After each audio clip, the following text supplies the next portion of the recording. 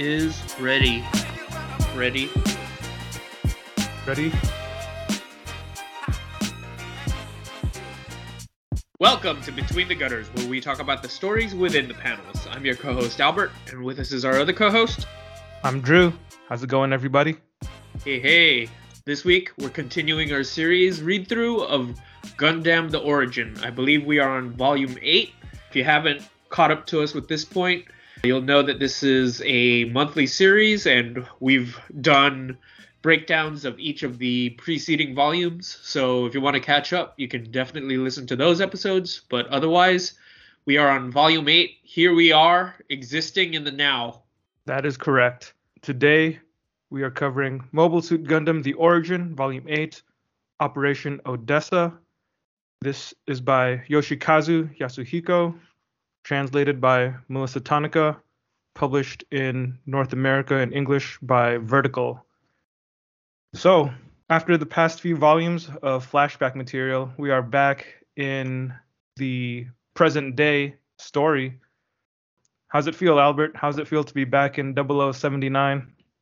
So truth be told, and this might be telling of my attention to detail. This might be, if you're an avid listener of this podcast and you know us, then you'll know that of the two of us, I'm probably the more aloof one. So it took me a while to realize. I really wasn't sure that whether we were still in flashback territory or not, but you know, once I saw Amuro and all the characters, I was like, oh, okay. I'm pretty confident we're back in the present now. Albert, do you skip reading the recap pages at the beginning of the book? I think, okay, so generally I do, but I also do read them on occasion, but I'll also admit that I read them with less attention than I do the regular main part of the story. I think I just kind of breeze through them to try to catch myself up on like, you know, the larger plot points that have occurred, just to remind myself what's happened in the past. But I don't necessarily pay attention to the closer details of times and dates of things, you know, stuff like that. Sure. Yeah. That's actually only annoying in real life, but when it comes to comics, it doesn't bug me at all. Really? You know those times when you forgot we were meeting up because we weren't paying attention? Well, that's different. I mean, there are actual stakes to that. You'll just be like, where were you? And I'm just going to be, you know, in the middle of eating a burger or something. And I'll just be like, I don't know, man, having lunch. I thought we were doing something today, man. Yeah, so there we go. Yeah, that's what I was going to ask. So did they mention the specific dates and times of things? Was that something I had glossed over? Because if I had paid attention to that, would I have been aware of our return to the present?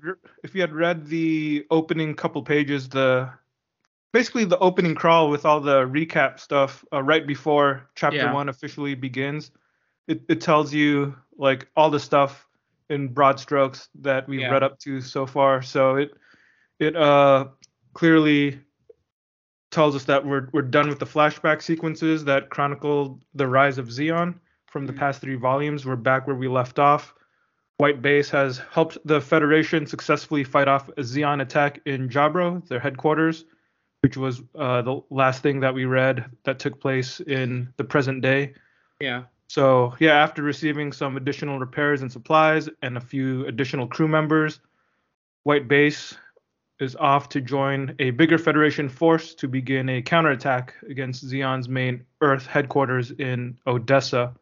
Yeah. And there's actually a bit of writing at the end of the recap pages that I thought was pretty good in terms of just summarizing not only where we are, but kind of underlining the themes of the story too, because it says Far from taking Jabro, Zeon forces failed even to destroy the ships and mobile suits under construction for a counterattack, and Federation Command resolved to launch their great counteroffensive on Odessa.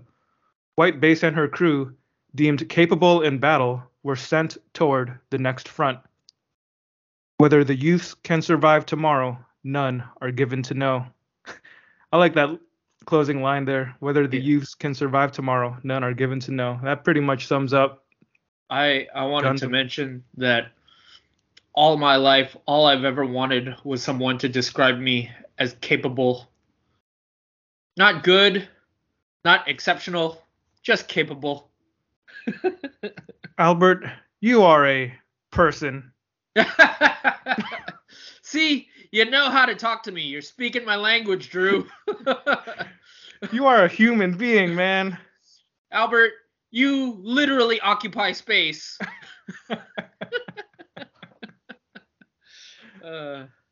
What more could I ask for? I think you could ask for a whole lot more than that. Yeah, but what can I get? Oh, okay, nothing. You always got to finish those sentences with that. Yeah, we're nothing if we're not honest to ourselves. Right.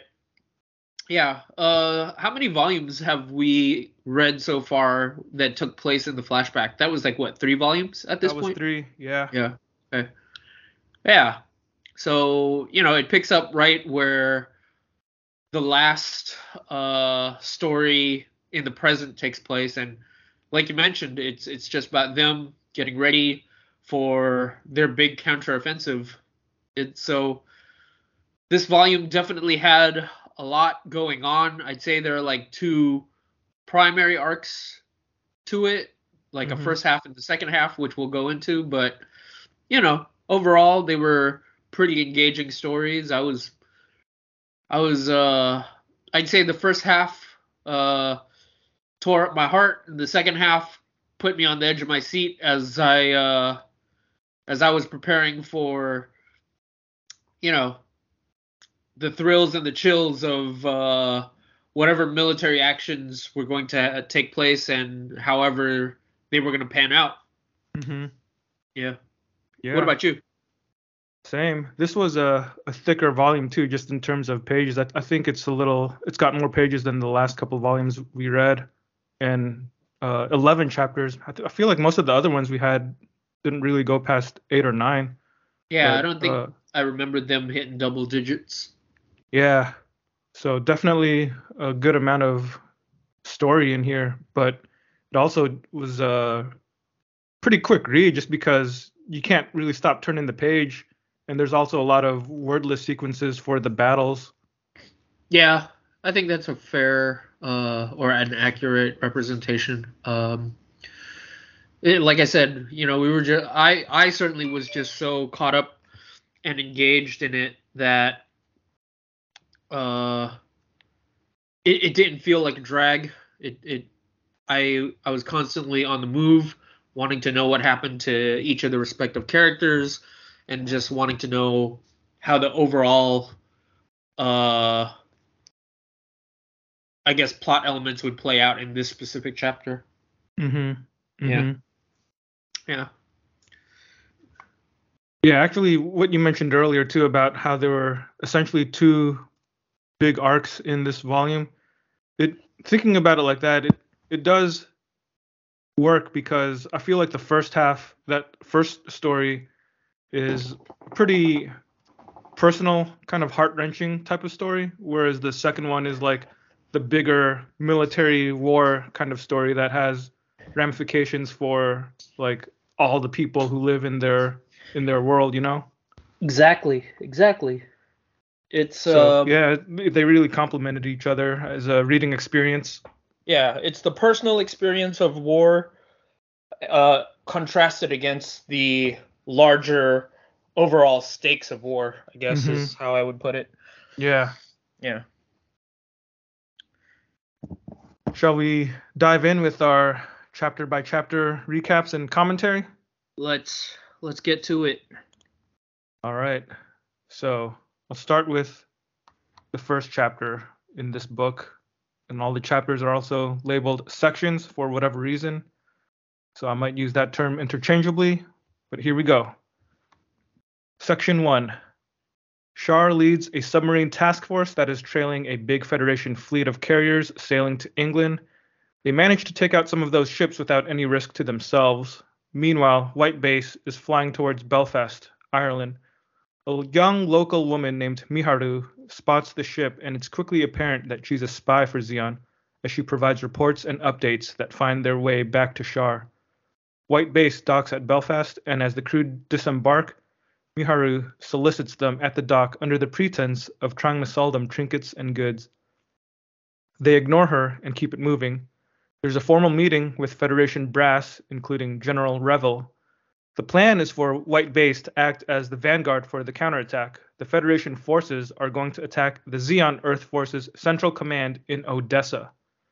As Revel gives a speech, Kai disrespectfully excuses himself from the meeting and grumbles about being asked to throw their lives away for lofty leaders he doesn't respect. Later that evening, Kai, dressed in his civvies and toting a duffel of his belongings, leaves White Base. It seems that even Bright has had enough of his attitude and antics. Kai heads into the city and comes across Miharu again. She offers to put him up for a couple nights, and it doesn't seem like Kai has many other options, so he goes with her. And at the end of the chapter, Shar's sub launches a new amphibious mobile suit called the GOG, and it unsubtly heads towards White Base. Thoughts, Yeah. Albert? It's interesting reading this chapter because, we do see all of those elements play out that we've talked about in previous chapters about youth and their mistrust of the leadership. It's interesting because we saw this play out with Amuro in one of the previous chapters, and to see it play out with Kai at this point, who really has just been more of a side character, maybe even comedic relief at some point. But I'd say this was the most we saw from him up to this point, unless I'm remembering it wrong. No, I think you're right. Yeah, so we're really watching him strike out on his own. He's really taking a stance, making a statement and a comment on, what the average person's outlook is on faulty leadership, and for him to take that position and just to be like, for one, it's kind of weird because I get it. Their situation is kind of a dire one, so everyone's kind of on edge, but it does feel like everyone's attitude towards the process and towards the procedure is pretty lax, like people are just kind of constantly mouthing off at the higher ups or just taking off, and like there's no formalities or decorum. It's really like, I get it. You think that you could be shot for desertion in a time of war. Exactly. But at the same time, like I said, things are kind of dire. They're the structures that are in place are kind of at their breaking point because they've just been under siege for such a long period of time. They've just been, pushed to the max in terms of what they've had to deal with. So I guess that's a pretty accurate way to present it, right? Because after a while, it'd just be like, what do these ranks even mean if we're just holding on by a thread, Like, and the scene where he just goes, I'm getting out of here because I don't and like you said, in a fully realized military situation, he would probably be shot or court-martialed or something. Some sort of reprimand would have taken place, right? Yeah. But instead, from what I remember, I think Bright's just like, he's taking half a night off or something like that. Yeah. Just Bright pretty much. Bright gives pretty him, much like, an knows out. what's going on. Yeah, exactly. Yeah. It's like not Yeah. even worth it to him to do anything to Kai. Yeah. So he makes it sound like, oh yeah, I told him he could take the night off, and so it almost felt like he was saying, if you're here in the morning, you're here in the morning. If not, then whatever. Yeah. That's good leadership. You know what though? I kind of liked Bright for doing that because honestly, when things are as dire as they are, sometimes you have to know what your priorities are, and you know, if it's gonna kill morale or if it's gonna just be more trouble to like deal with this guy and make an example of him in front of everyone, it's a lose-lose situation. So it's almost better off just going, this guy's not worth it. If he just disappears into the night, then I can come up with some sort of fiction to make up for it. And because we got other things to deal with, you know? Yeah. Yeah. And what did you say the girl's name was in this again? She's a new character. Mm-hmm. Miharu. Yeah. I think right off the bat, you know, if you're going to take a conventional reading of the book and presume that you as the reader are on the side of the Federation, which isn't always a given. I mean, I would have thought that would have been the logical way to look at it, but who knows, man? People is weird. Yeah. Yeah. But yeah, this one character, like you mentioned, right off the bat, she's a spy, so you're already inclined not to like her. You're already inclined to know that she's a treacherous traitor, a backstabber, a low-down, good-for-nothing, rootin' tootin', treasonous such and such. I ran out of words. But yeah, you know, I don't want to give away too much, but you do see they set her up as someone for you to root against. So you know, we'll talk about her further, but that was generally my impression of her starting off. What about you? Yeah, I think for me, one thing that made me think, or one thought that I had this time around was, Miharu is kind of an unusual name for an Irish girl, isn't it? What? She's, you know, from the long lost clan of Miharu. Aye, lassie. Aye, Miharu, lassie. You know, I forgot if I asked you this in the last episode or not, but do you have respect for General Revel, the guy with the beard? So here's the thing. I'm pretty new to Gundam. I'd say this is my first real deep dive into Gundam. Certainly as an adult, so... Other than watching Iron-Blooded Orphans, which has nothing to do with this, really. That's true. Other than watching Iron-Blooded Orphans, and I did watch War in the Pocket when I was younger.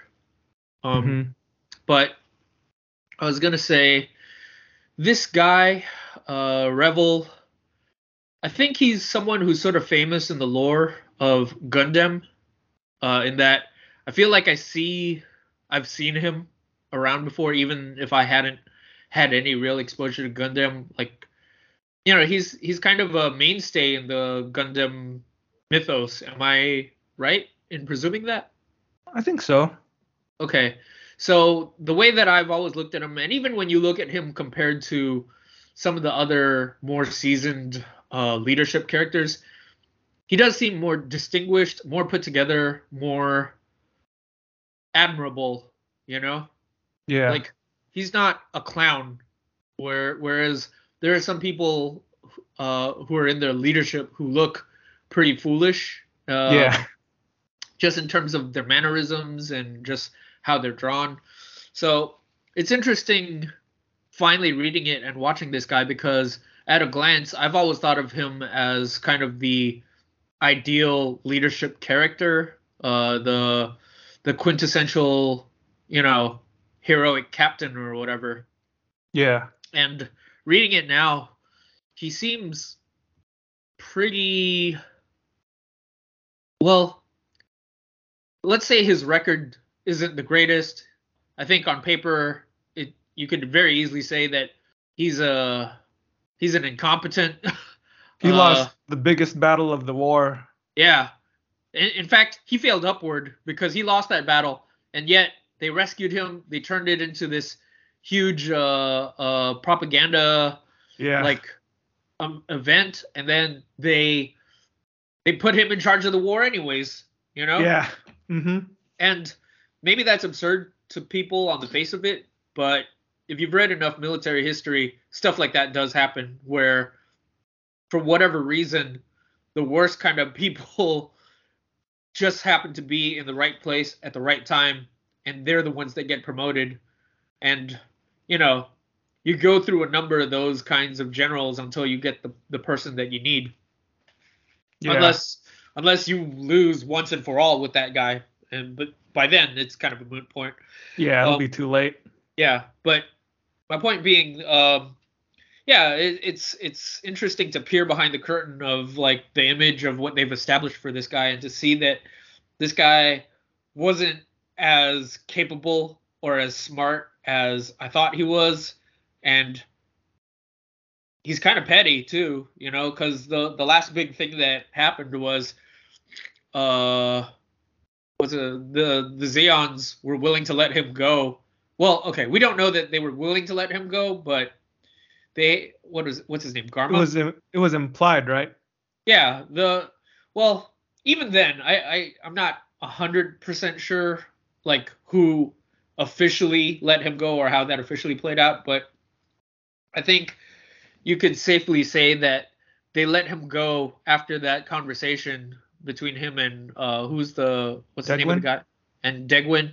And Degwin was like, if you were to be let go, do you think you'd be able to talk your side down? Would we be able to make our way back to peace talks? So after that, the escape goes through and Revel gets out of there. And what happens? First thing he does when he gets back is, we can't let these bastards get away with this. What a way to go, man. And it's just So you would have respected him more if he had been like, we need to sue for peace immediately. There's no way that we can let this conflict continue. That's tough. See, I think knowing what I know and seeing the aftermath of just how many people died, it's hard to look at that and be like, yeah, man, the smart thing to do now is to keep fighting because the advantage is on our side, because, half the population of the universe is dead. Yeah. So we can only move upwards from here. But then again, to draw this back to real world, real life things, I look at something like what's happening in Russia and Ukraine, and I've been keeping up with the news, and one of the things that Zelensky was talking about was how, even though they're having quote unquote peace talks, he was saying that there's no way that he will secede or that he will cede any of his territory to Putin or to Russia. Yeah. And maybe it's because we're in a place and in a time where it's still relatively early on in the war. We're not 10 years in and like millions of lives down at this point. So maybe it's easy for me to go, yeah, man, like, you shouldn't give it up to him. You should totally stand your ground and just make him pay for every inch. But, that attitude has a way of getting tired real quick, Yeah, exactly. So, I don't know. It's a complicated thing, and it's hard for me to say. I think sitting where I am and doing a Monday morning quarterbacking, I can look at that and be like, yeah, maybe he should have sued for peace, but emotionally, I get it. It's a heavy burden to carry, that kind of leadership, because whatever you end up doing is going to affect a whole lot of lives. Yeah. It's almost too much for a normal person to deal with. Yeah. I mean, I suppose the only thing that I can do is take myself out of the mindset of if I take a step back and look at it and go, whatever Yaz is writing, he's got a point to it. So maybe me wanting it to end up one way or another is probably not a realistic expectation. Yeah. Did you have any thoughts, or did you want to try to move on to section 2? We can move on to section 2. Let's go for it. Kai makes himself at home in Miharu's house as they have a modest dinner, 1 bread roll per person, with her cute little kid brother and sister. Meanwhile, the Zeon forces have begun attacking White Base with a fusillade of missiles and the GOG mobile suit. It's utter chaos at the dock as explosions rock the entire area, and Hayato and Job-John sortie in the gun tank. Slugger Law and his squad rush back to White Base in a jeep and almost get killed by the GOG. Miharu heads out and meets another Zeon spy that night who gives her a bunch of money, a Federation uniform, and instructions to infiltrate White Base by any means necessary. She quickly returns home to give the money to her little siblings, exchanging a poignant goodbye as well as a promise to return and take them to a place with no war after she completes this last job. Kai, meanwhile, had noticed a gun hidden in Miharu's basket while she was gone and seems to suspect something is amiss. Combined with the attack at the docks, he leaves the house before she returns. He wanders towards the dock, witnessing the battle and remembering his various comrades. Eventually, he sprints back towards White Base. Char has 1 more mobile suit in his sub, but after seeing that White Base hasn't deployed the Gundam, but Jim's instead, he allows the original designated pilot to board the Zok mobile suit. In the chaos and confusion at the dock, Miharu, dressed in a Federation uniform, sneaks aboard White Base. So, first thing I want to say, Albert, whenever I watch the Gundam anime and they talk about or they say the name of the Federation general purpose mobile suit, they call it a GM, but every time I see it in print, I just see GM.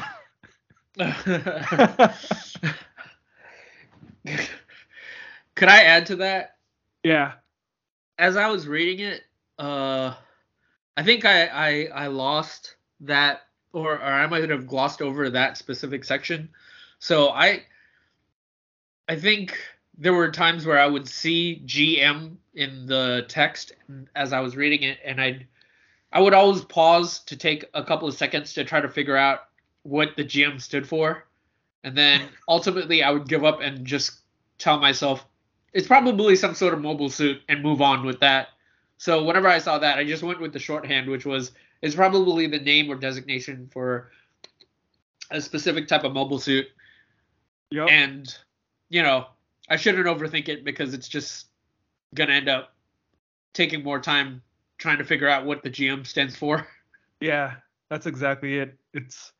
I don't know if it stands for anything, but that's the designation of that mobile suit.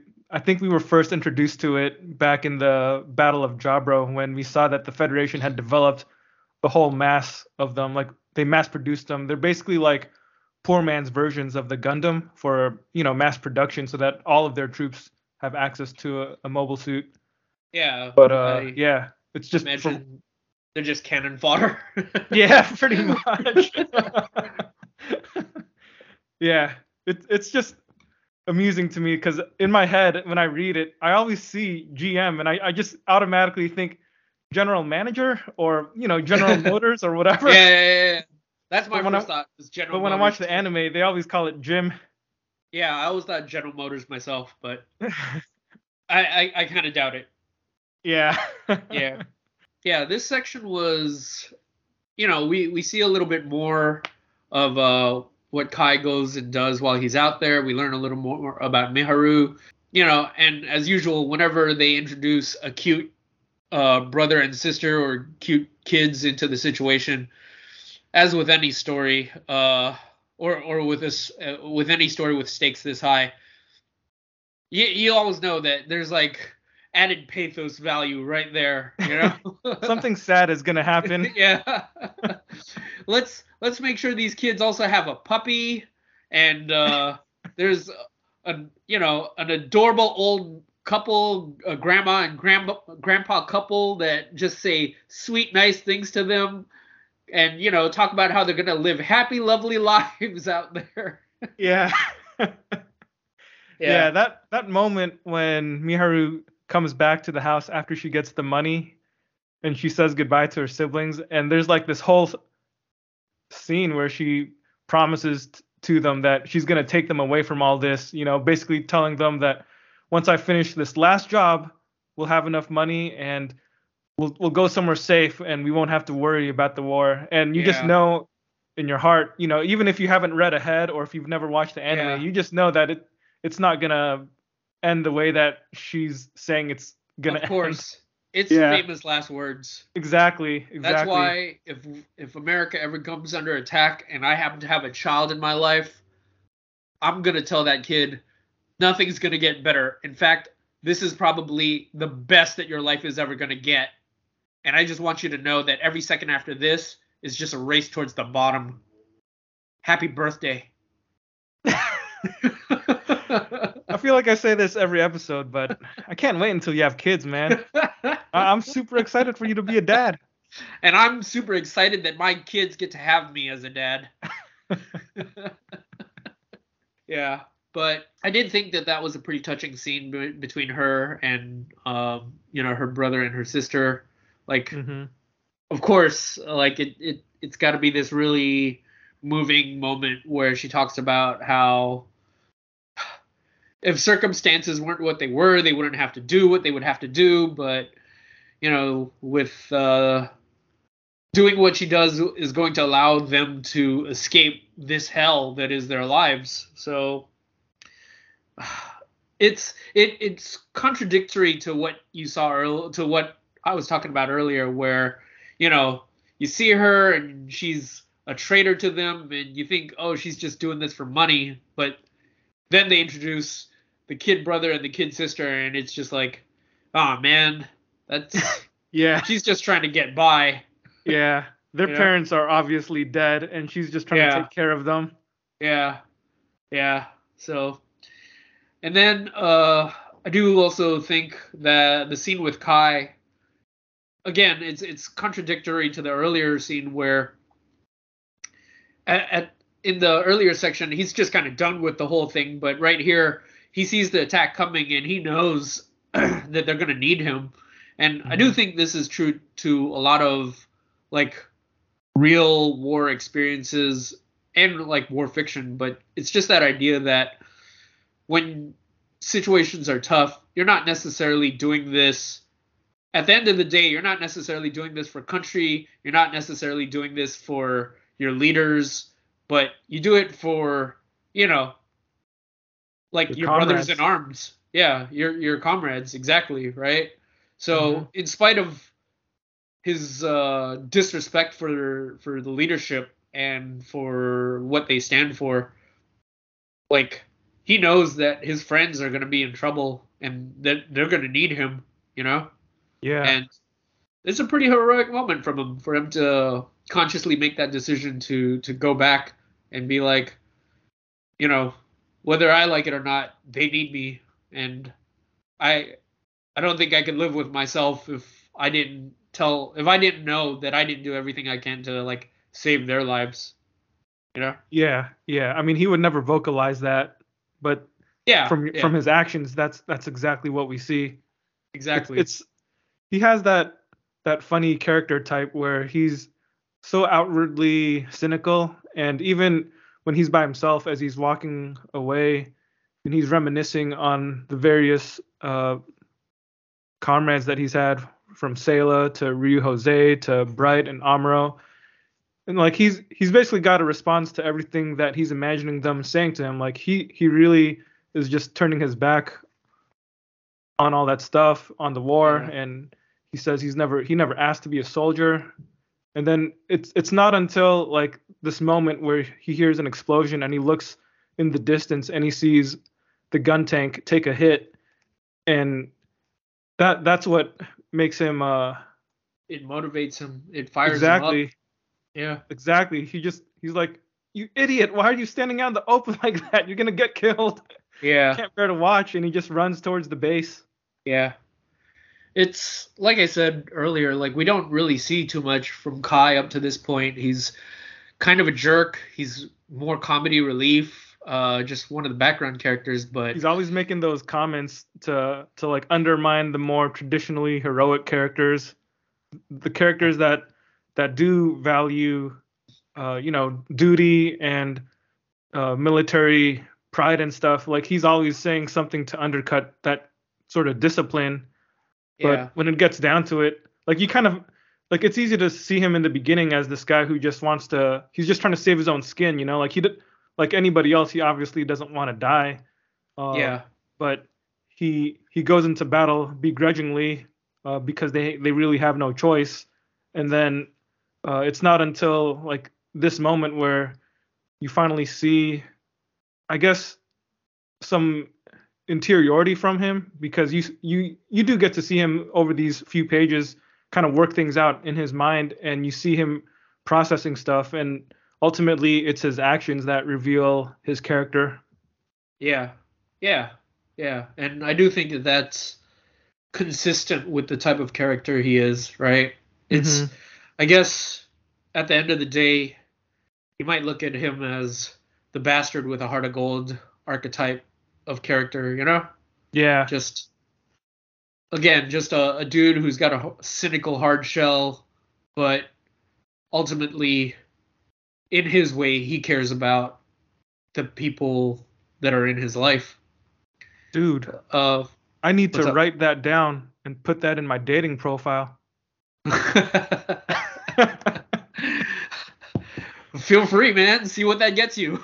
I'm gonna mark down this timestamp so I can listen to your exact words and quote that, and I'm gonna take that as a description of myself. I mean, the one thing that I want to reiterate is really early on, even in the flashback, or the thing I wanted to reiterate was in the flashback episodes when you do see him for the first time, he's part of a rowdy group of like punk kids, basically. He's like the stereotypical anime delinquent type. Yeah, exactly.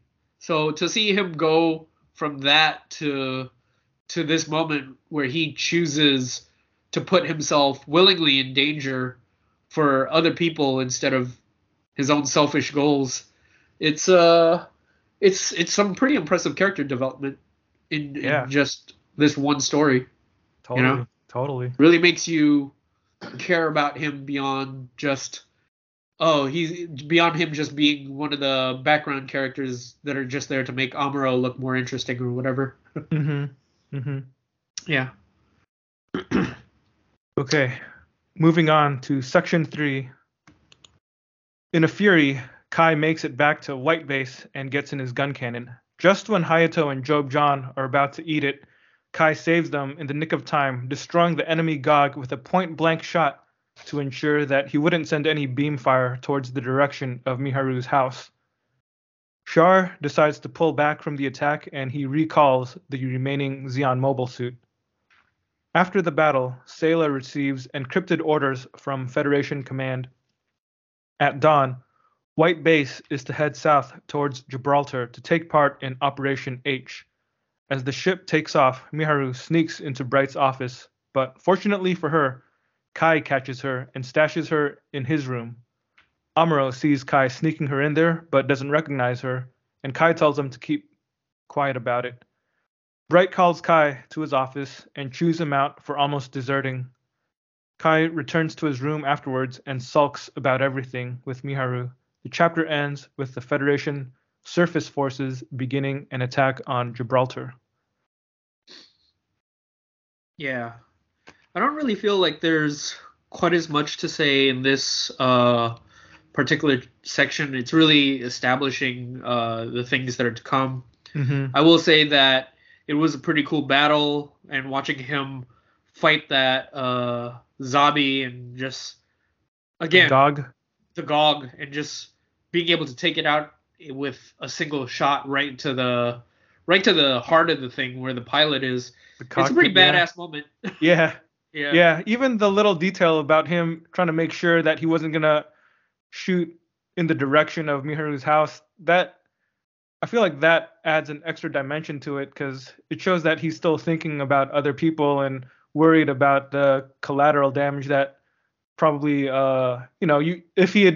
if a soldier didn't think about that, you can't really blame him because it's like a life and death situation. But the fact that he had it in his mind to make sure that he wouldn't shoot a stray shot towards where people live, that's pretty good on Kai, man. Yeah. Yeah. Again, just more. It gives you more of a reason to like him.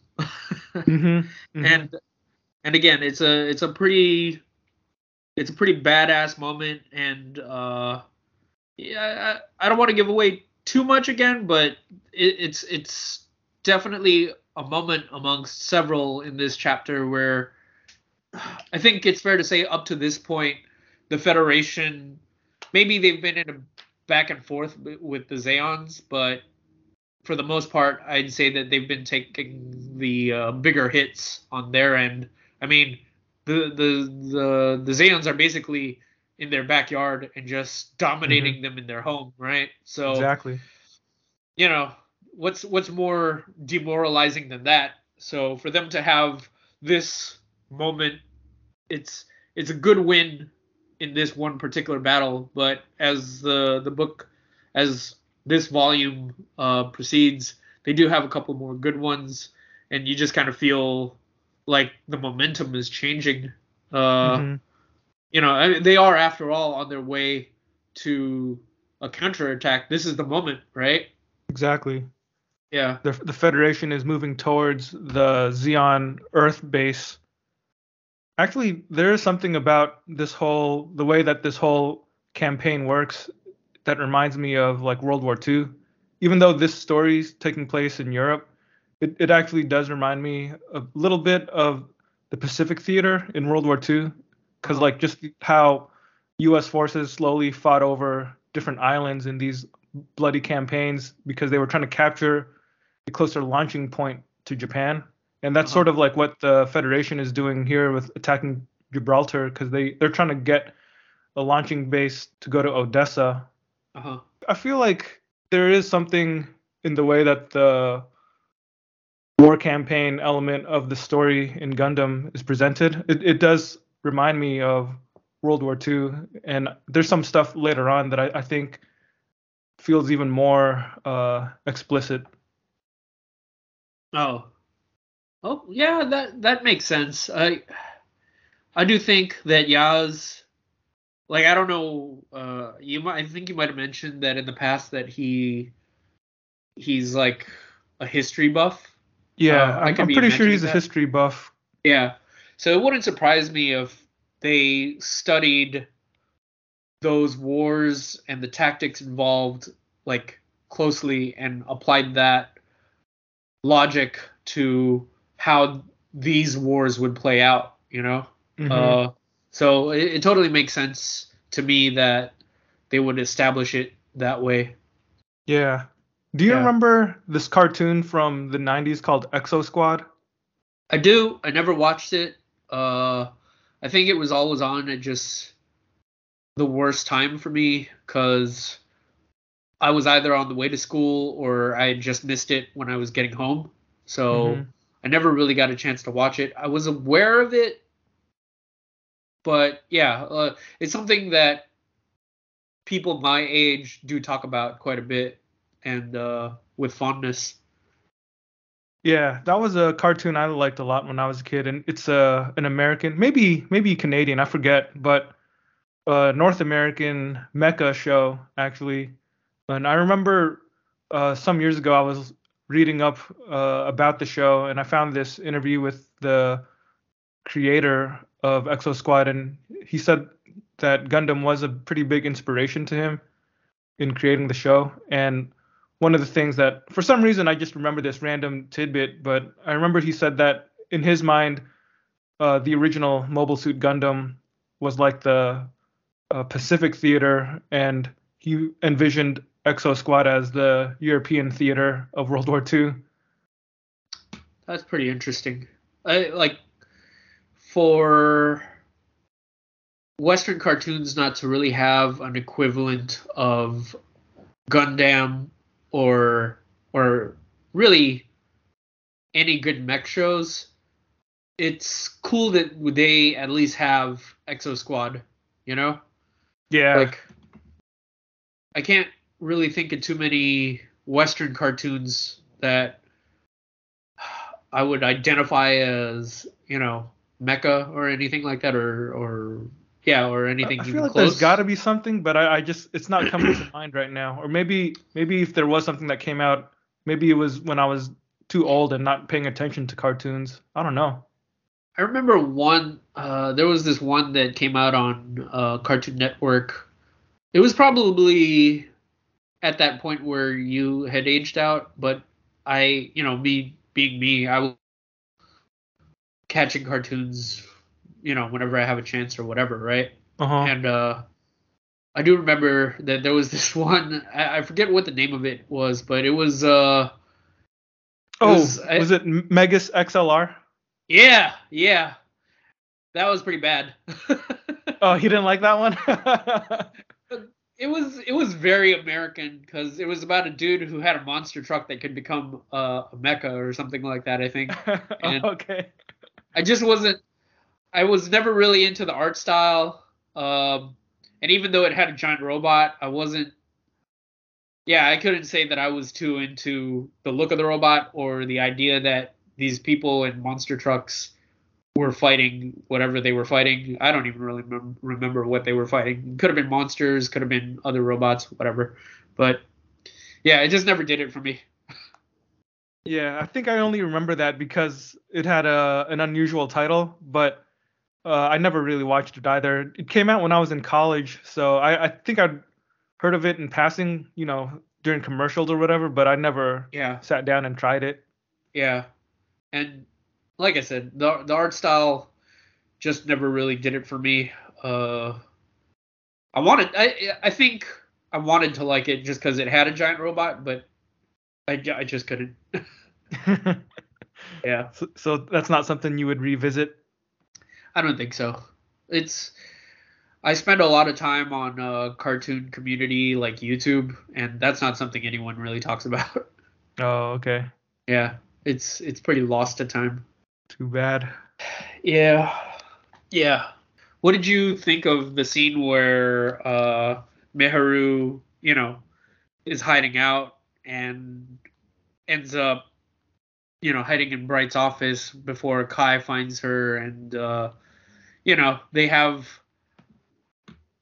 essentially mutual understanding before he hides her. Like, did you have any thoughts on that? There was something pretty funny about it, actually. That was something that was comic relief, I think, because she sneaks into the office, looks around, pokes around the drawers and whatnot, and then hears somebody coming. And it's funny that the only place that she thinks to hide is just like right under the desk, and just where there's else a chair can she hide? There was nowhere. It's like it was funny. It is funny. And then she's just crouched there, hoping against hope that whoever walked in won't find her. And then Kai walks in, and he actually doesn't see her immediately. Yeah. Which kind of makes you question his awareness levels. But then when she moves around, the uniform she's wearing rips, so it makes a little sound. And then he starts checking his own uniform because he thinks he tore something. Yeah. There's something. Even then, that's his instinct was that me? Yeah. That's funny, man. It made me chuckle. It is. And then the scene when he brings her into his room and just stashes her there, but Amuro gets a glimpse. The way that Yaz draws Kai's face when he tells Amuro to shut up and not say anything, that was a pretty funny drawing too. Like he just looked insanely mad for some reason. Yeah. I'm looking at page 119. He's discolored. there might or might not be like a throbbing vein in his forehead. Yeah, his eyes are bugging out. Yeah. So, the other thing that's of note up to this point is, I think it's safe to say that he knows she's a spy when he's hiding her out, right? Yeah. Yeah, he knows she's a spy. He knows she's a threat to them. And even though that's the case, he decides to protect her because, I don't know. He's a sucker for a pretty face. Yeah, I mean, I think it's a lot of things. Like, it's probably attraction has something to do with it, but I do think he cares about her kids, her kid brother, kid sister. Like, he cares about them as people, you know? Mm-hmm. So it's a good little moment. It's a good little setup. Yeah.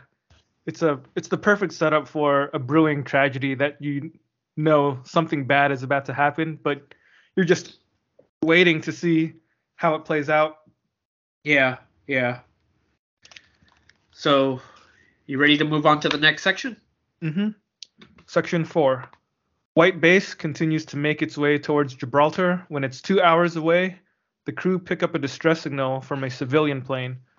Bright's not willing to ignore it, so they pick it up and do some quick repairs so the civilians can be on their way.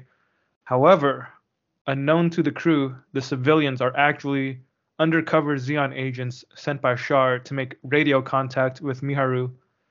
After the agents succeed in their mission, Char's forces launch an attack from the water against White Base.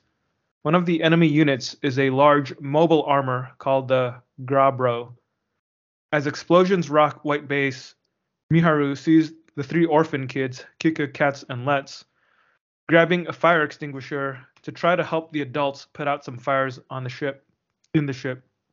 Seeing them reminds her of her own little siblings, and she has an attack of conscience.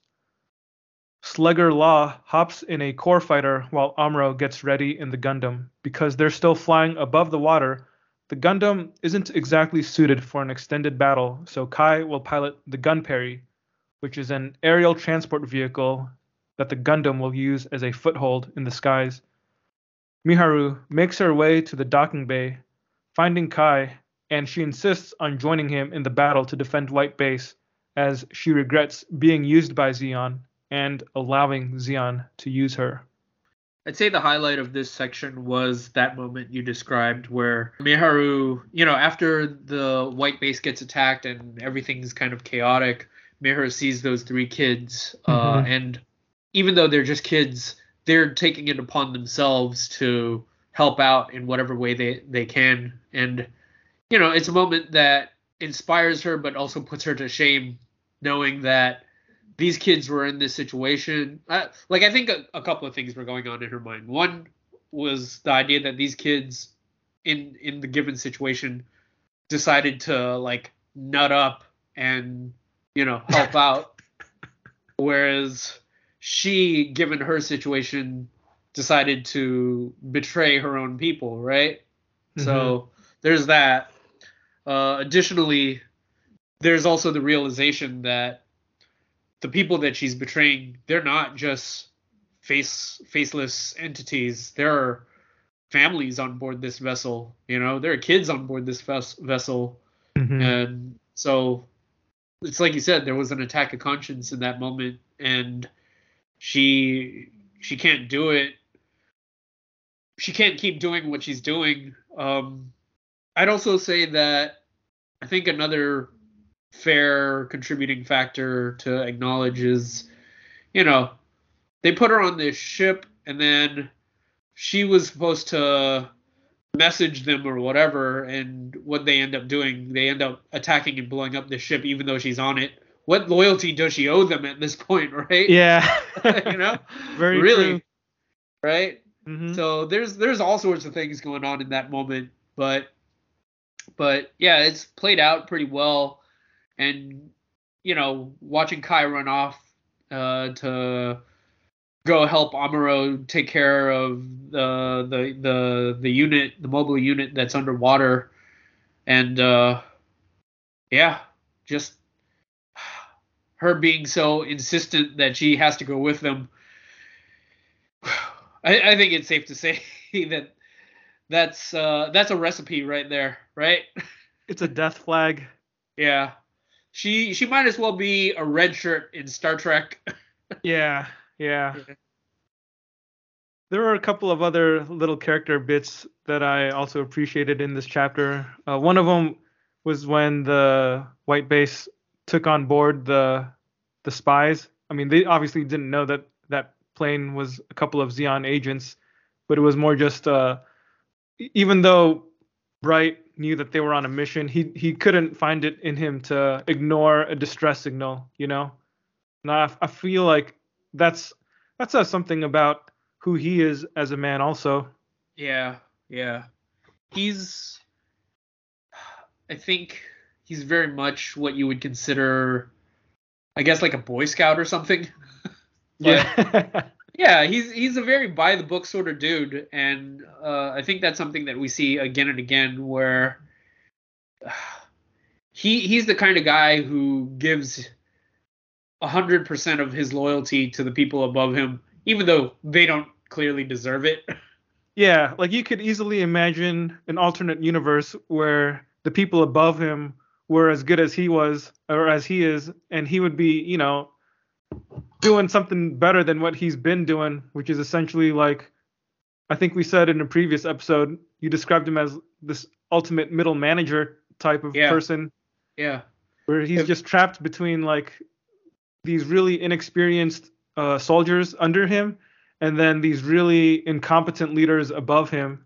Yeah, exactly, right? Because he's just a dude who's just trying to do his best given what he's got, and they didn't give him much. I think it's fair to say that he's probably got enough self-awareness to know that, you know, the people above him aren't that great, but, you know, he has to do what he has to do because he believes in his code, you know? Exactly. And I think that's why he is one of the characters that I do respect out of here, you know? Yeah, totally. I think there's a moment in a later chapter in this book that really exemplifies that as well. So I'll try to remember to bring it up when we get there. But as far as chapter 4 goes, the other moment that I really liked was when Kai puts 2 and 2 together and he realizes that the 2 civilians that came on board were actually spies, because he notices that Miharu was able to get this transmission out, and he figures out it was that plane, and he gets shocked. And like if you look on page 147, that panel on the upper tier where he's just realizing what happened is a pretty good drawing of just shock and indignation. And then these next couple pages, he's just racing towards the docking bay, frantic. You know, he's like telling his comrades to shoot them down because they're spies, and everybody's like, "What are you talking about?" And he's just at the very end of page 149, he just calls them idiots. Yeah, it's an intense situation, which is watching him run out there, you know. Yeah, and definitely just another moment that he can put in his cap, because, you know, like I've been saying, up to this point, he's just been kind of a jokey character, and just watching him like be the only person who's in the know and like putting the weight of the world on his shoulder just to try to right that wrong. It's heroic in spite of its failure. Yeah, and the art on page 148 is really well done, because I think the way that Yaz uses those speed lines, he really creates this sense of urgency, you know, and like the angles that he draws when we're seeing Kai run, it's really, and just all the panels too. Like just it's the intense. number of panels is more than what we've been seeing, and it's just, you can feel the speed and the urgency of it all, you know. It's powerful. Yeah, that's some good stuff. Yeah. All right, moving on to section 5. In this action-packed installment, Slugger and Wong are flying core fighters in an attempt to take out the amphibious Zeon mobile suits. At this point, I gotta say, man, pour one out for Corporal Wong as our Asian hero dies in a fiery explosion in this chapter. Yeah. Alas, we hardly knew ye. We just knew you long enough to know your name. Yeah. Our fellow Chinese brother. Yeah. Kai sneaks Miharu onto the Gunperry, and the Gundam is on board. I also like the attention to detail here as Kai indignantly shouts that the balance will be thrown off with the Gundam lying prone in the Gunperry, and even Slugger can't believe what he's seeing when the Gunperry launches. It's a hectic, furious battle over the seas, and Amuro takes a risk when he jumps off the Gunperry to land on top of the Grabro and engage in close quarters combat. Slugger takes out one of the enemy mobile suits, but Kai is having a hard time hitting the other one with the Gunperry's limited number of missiles. To compound things, right when he gets down to his final missile, the firing mechanism jams. There's a manual release on the lower deck near the missile launcher, and Miharu volunteers to go down and trip the safety release. While she's down there, the enemy mobile suit pops up into the targeting reticle, and she launches the missile. Unfortunately, the blast causes her to lose her footing, and she's sent flying. She slams her head against a bulkhead before she flies off the ship entirely, and we see her body helplessly ragdoll over the ocean.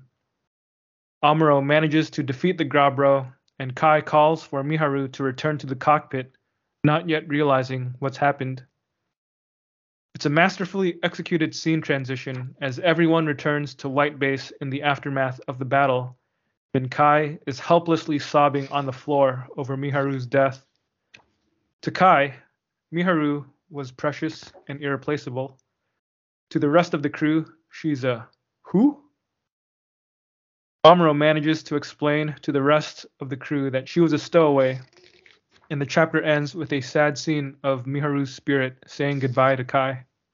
Yeah, so building up to this point, we've been teasing the idea that this was a character who, from the very start, was going to have some sort of tragic end, and there we go. Mm-hmm. We finally gotten to it. I have to admit something to you, Drew. Yeah. So this was a scene that you had mentioned to me maybe like a year or 2 years before when you read this the first time.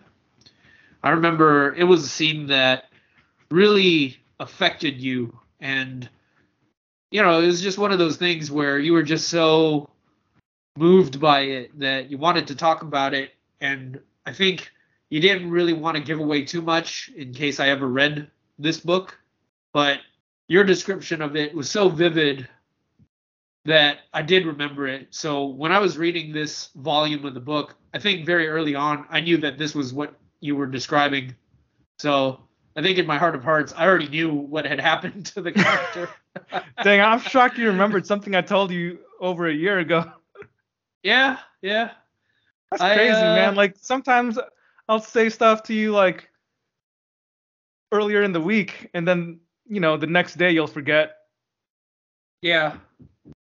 Well, I remember listening to this thing about memory where they were talking about how people who don't have great memory, it's not necessarily that they're forgetful, it's just that they kind of pick and choose the things that they want to remember or the things that are worth remembering to them.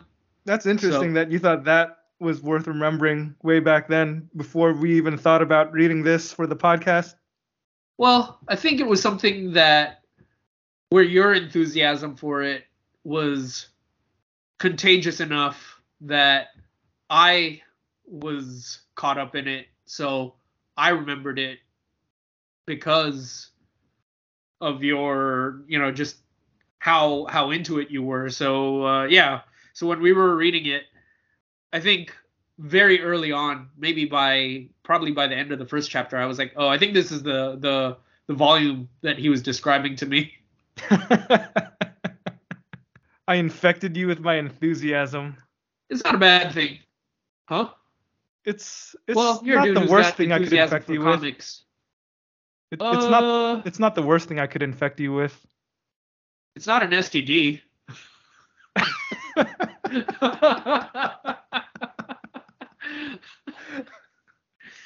It is not. So there's that. Yeah, but I just thought that was an anecdote worth mentioning at the front of this. I was contemplating whether I should say it right at the beginning of our podcast, but I decided to wait until this very moment because that way it would have its maximum effect. Yeah. Yeah. I'm totally stunned that you remembered something I said over a year ago. Yeah. I do remember things, but you're starting to make me think that I should be more careful about the things I tell you. You probably should. You probably should. I need to be careful about the things I say when I'm around Albert. Yeah.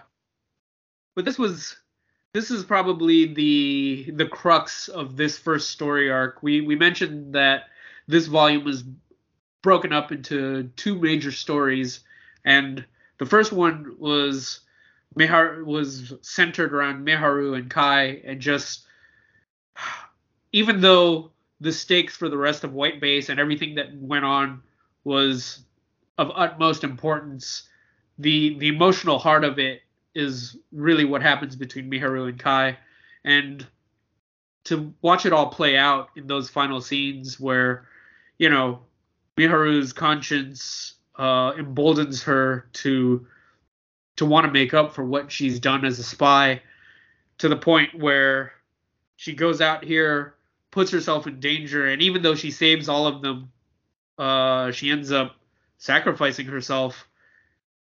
Like, to be fair, even though I remembered what you had told me, Drew, like, I think looking at this volume, I think it's also clear to say that just reading it, you knew that something bad was going to happen to her. We've been saying it this whole time. So when we do finally get here and that happens, it's like, oh, yeah. We didn't really see a way to change the future, and we just knew that something was going to happen, and it did, Right. Yeah. Yeah.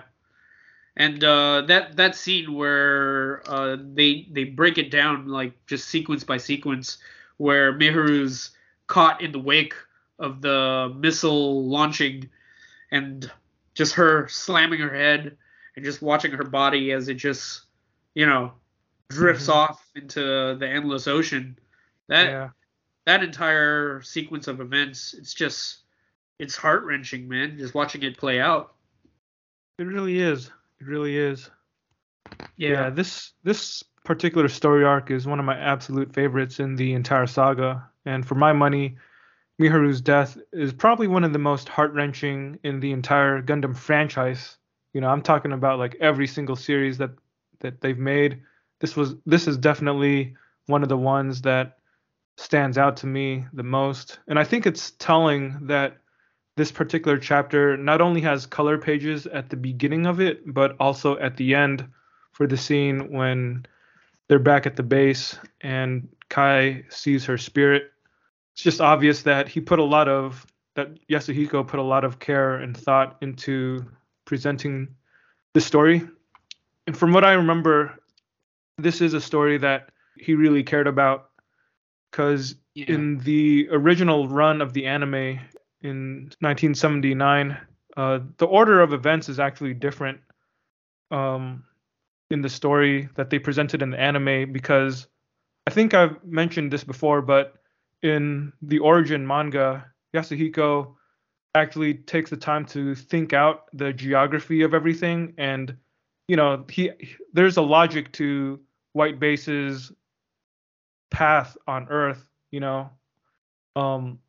that's not really present in the original anime, because I think in the anime it just feels like they're going to all these different locations on Earth, but there's no rhyme or reason as to like why they're going to America and then England and then South America. Like they're just like zigzagging all over the place, and there's not a whole lot of thought put into it. So in the anime, White Base doesn't actually go to Jabro first, and that's like a big change from what we read.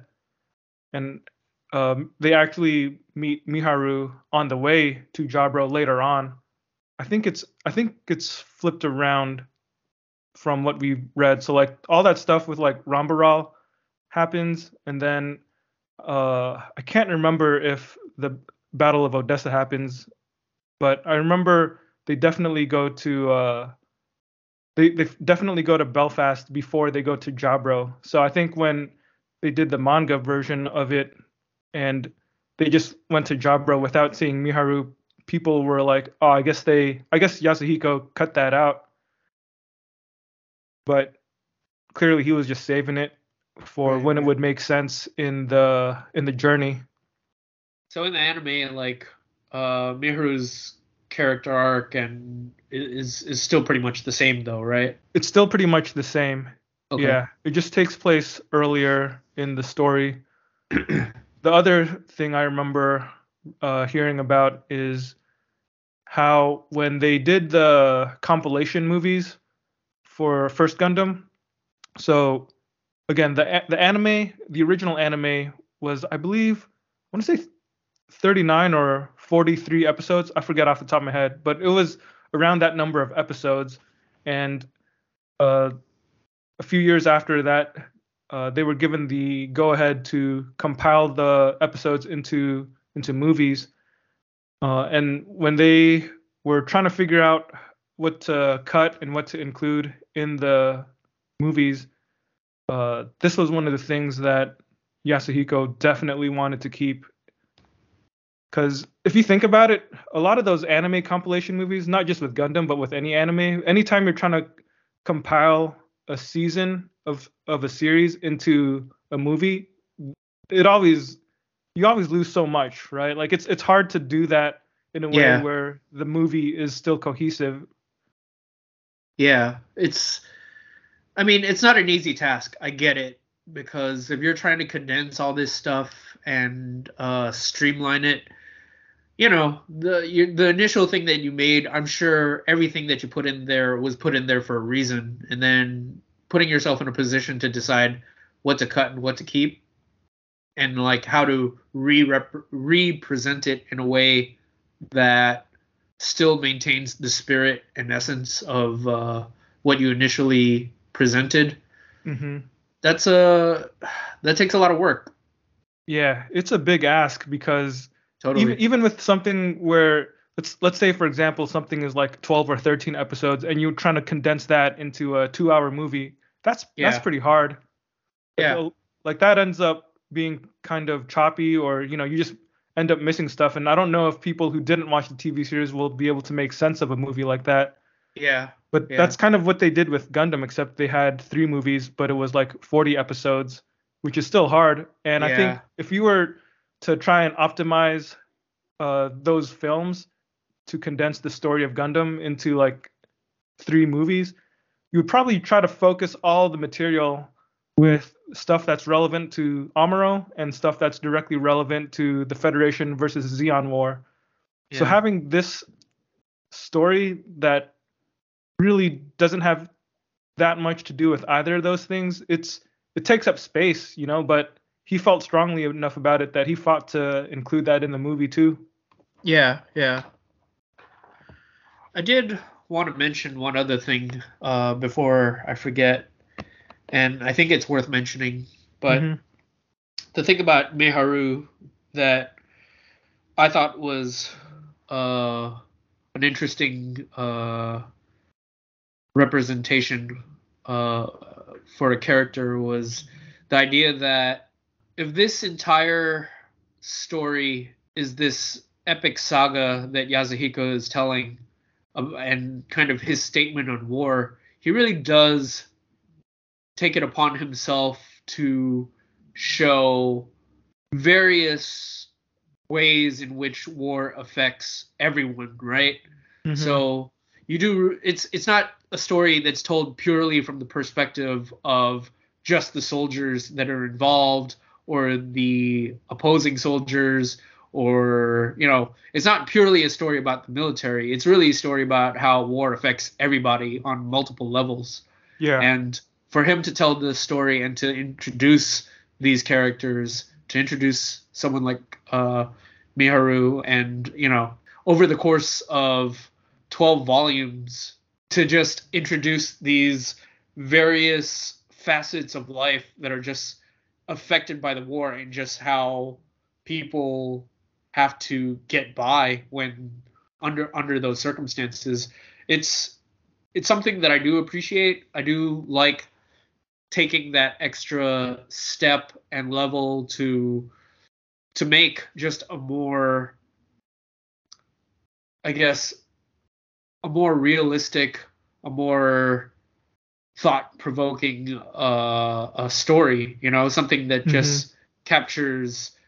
It's a more well-rounded story, is what I'm saying. You could very easily just tell a story that's just about these soldiers are fighting those soldiers, and we're just going to watch this play out. And in fact, I'm pretty sure that's how most war stories or military stories are. It's just, these are the good guys, those are the bad guys, and we're just going to watch, the tactics play out. But this, yeah, well, I mean, when you boil it down to that, I think there's a lot of stories that are just, we're going to watch this guy fight that guy, and then this dude's going to win. Yeah. And, yeah. That's kind of about it. It's really reductive. And I'm not even going to say that you can't have good stories that are like that, but I do appreciate that Yasuhiko and Gundam Origin are able to introduce these little side characters to give us a feel for just what the world feels like, to give us a statement on just how war affects everyone and everything, Yeah. Yeah. It really adds an extra dimension of emotional complexity. Absolutely. And like the very last couple of pages of this, just there, it's really sad stuff watching Kai have this imaginary conversation with Miharu. Like, it's on one level, it's maybe everything that you would need to hear in a moment like that.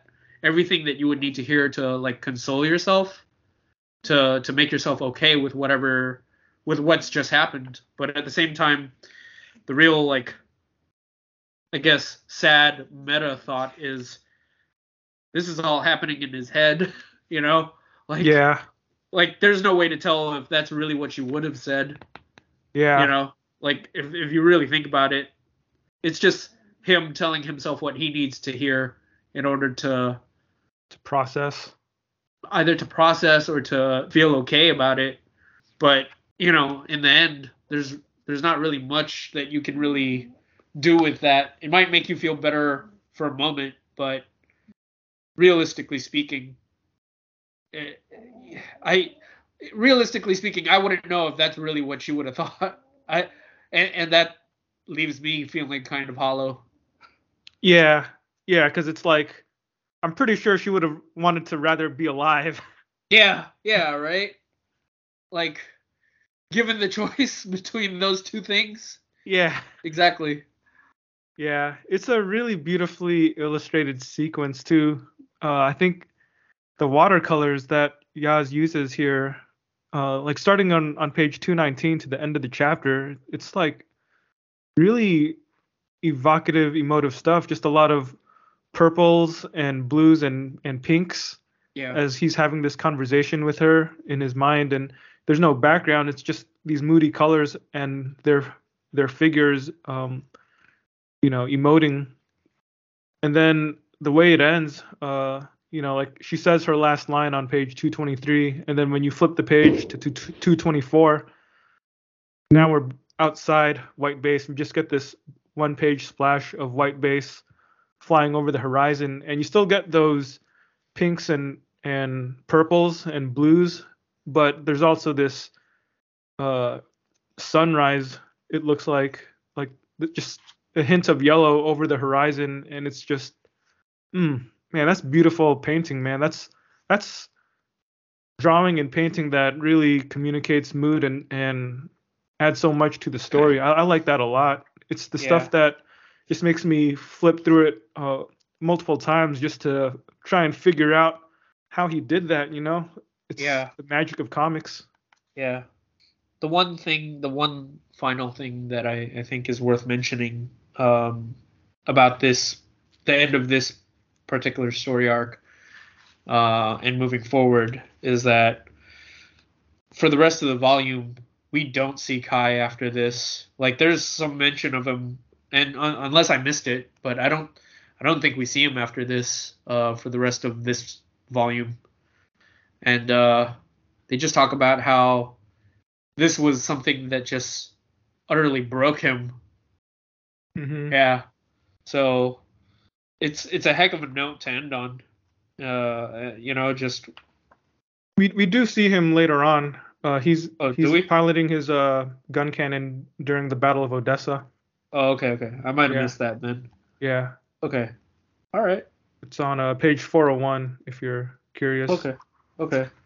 Well, yeah. But he's definitely out of it for a couple chapters, I think. Yeah. We're about at the halfway point. So he's gone mostly up until 401, like you said. So up to that point, that's almost the second half of the book. Mm-hmm. Yeah, but it's pretty sad. It's pretty sad, and it's really well done. So it's definitely a high point in terms of what we've read up to so far. Yeah. One more anecdote that I just remembered from watching this Gundam documentary. I think it's still on YouTube. I think it's called The Men Behind Gundam, or The Men Who Made Gundam, or something. It's an NHK documentary. But from what I remember, there was also an interview with one of the other animators who worked on the series back in '79, and what he was reminiscing about was this scene, because I think he had just seen the storyboards or something. Like the director of the show, Yoshiyuki Tomino, and Yasuhiko, I think they had both left the office that day, but they had been talking about this scene, the Miharu scene, and I guess they left the storyboards on somebody's desk. So this animator, after they went home, he went over to the desk to look at what they were talking about, and just as he was looking at it, he said it made him cry. That's good stuff. That's good stuff. Just shows that they got the chops, man. Mm-hmm. They got it. They know how to tell a story that'll just wreck you. That's right. All right, let's move on to the next chapter, section 6. This one's another action-packed installment. It seems that Char is back in his red Zaku and drawing out Federation mobile suits in a land battle on what I believe is somewhere near Gibraltar. Char's been decimating Jim after Jim, a Federation general that nobody seems to respect, tries to hold what one White Base crew member calls a pep rally at dawn, and orders White Base to hunt down the Zaku as punishment for not making it to Gibraltar in time for the big battle. Bright has Slugger lead a squad, but they're all defeated, and it seems only Slugger survives. Amuro heads out in the Gundam, and it's a big one-on-one battle between him and Char. Perhaps the most notable plot development here is that Char shouts at Amuro during their battle and asks, "Are you a new type?" I'm not actually clear on whether this was over their comms or if Amuro actually heard Char's voice in his head. It feels like there's a bit of ambiguity here. Anyway, Amuro manages to get the upper hand in this battle, using his beam saber to slice off the Zaku's head, but Char himself makes a clean getaway. He tells his men that he has no intention to be actively fighting in the upcoming battle at Odessa. Instead, he wants to watch the battle from afar and see and I quote, just how good General Matvey really is. The outcome, he reasons, will allow him to watch Giran and Cassilia maneuver back in Zeon. This is all still just more political theater to him. Any thoughts on this chapter, Albert? I feel like my main thought here is that this chapter has some of the most amazing mobile suit drawings and battle choreography that we've seen yet. Yeah, yeah. But on the other hand, that sequence where Char escapes his Zaku, that's probably one of the most unrealistic things that we've seen too, because he's jumping off his burning suit, his burning mobile suit, and landing on the ship that's flying right below him. That, I don't know about that. It's like one of those hover platforms or something too. It's not even like a ship, I think. Yeah. But yeah, I think. Oh no, I guess okay. From the angle, it looks like it's just one of those, yeah, like a surfboard or something. But I guess you're right. It is a ship, like an actual ship. Mm-hmm. Well, but that's more of that Char just being a quote unquote Mary Sue, right? just being this character who's just so cool. He's just so awesome powerful at everything. Yeah, exactly. I do think the drama is pretty high here. It's because I think it's fair to say that this is a story that has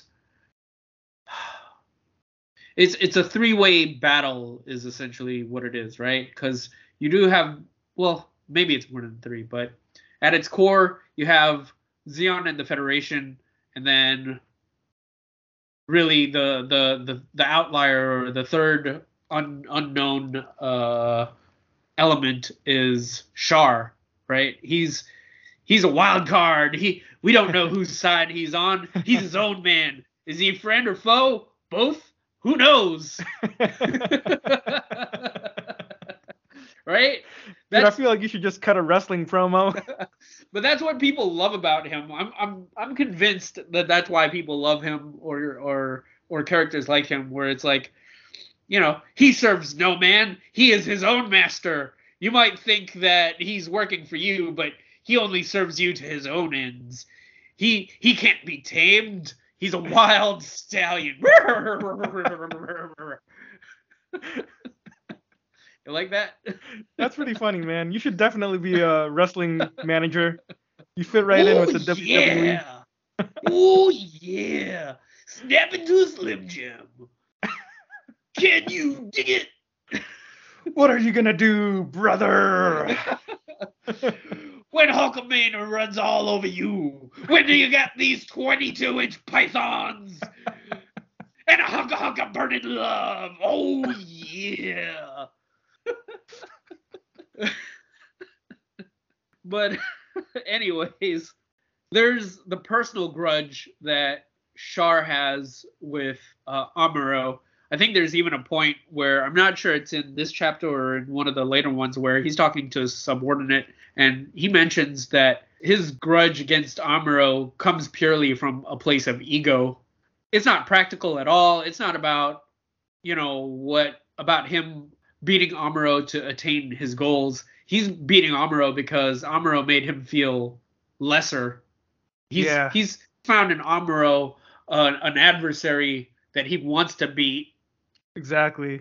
To make himself everybody feel better else about so far that Char has fought has just been chopped liver, he's killed dumb wads. Exactly. Everybody that's tried to go up against Char doesn't survive long, and Amuro's the only one who has survived him. It really is just this prideful thing. Yeah, so amidst this entire war where the fate of the known universe is on the table, like, there's still room for this petty grudge. Totally, man. Yeah, and do you respect him for the pettiness? I kind of do. Yeah, sure. Pettiness is one of my fundamental core principles, so why not?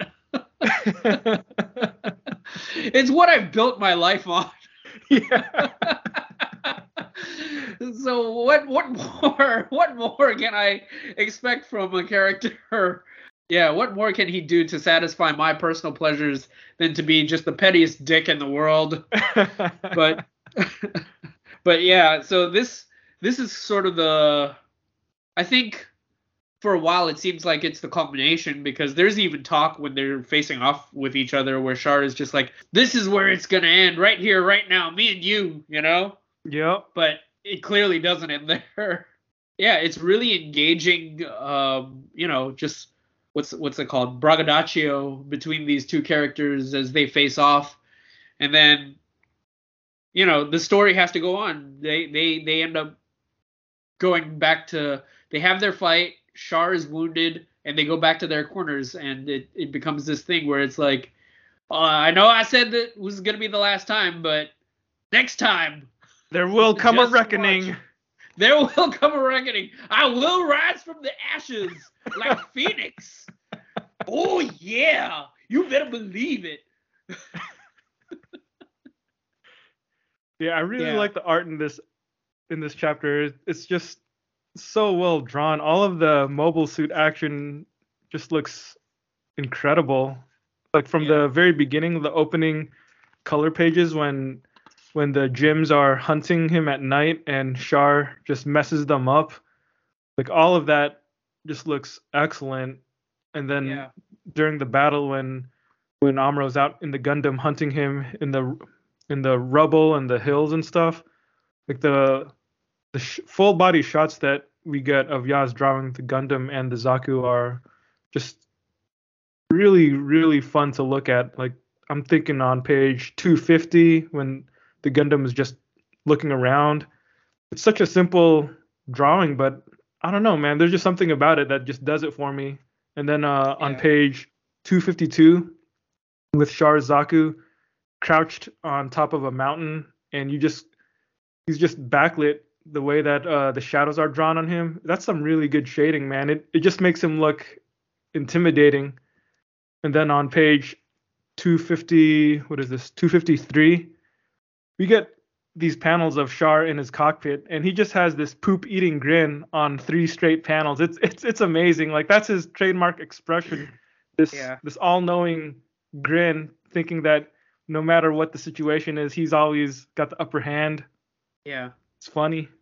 Yeah.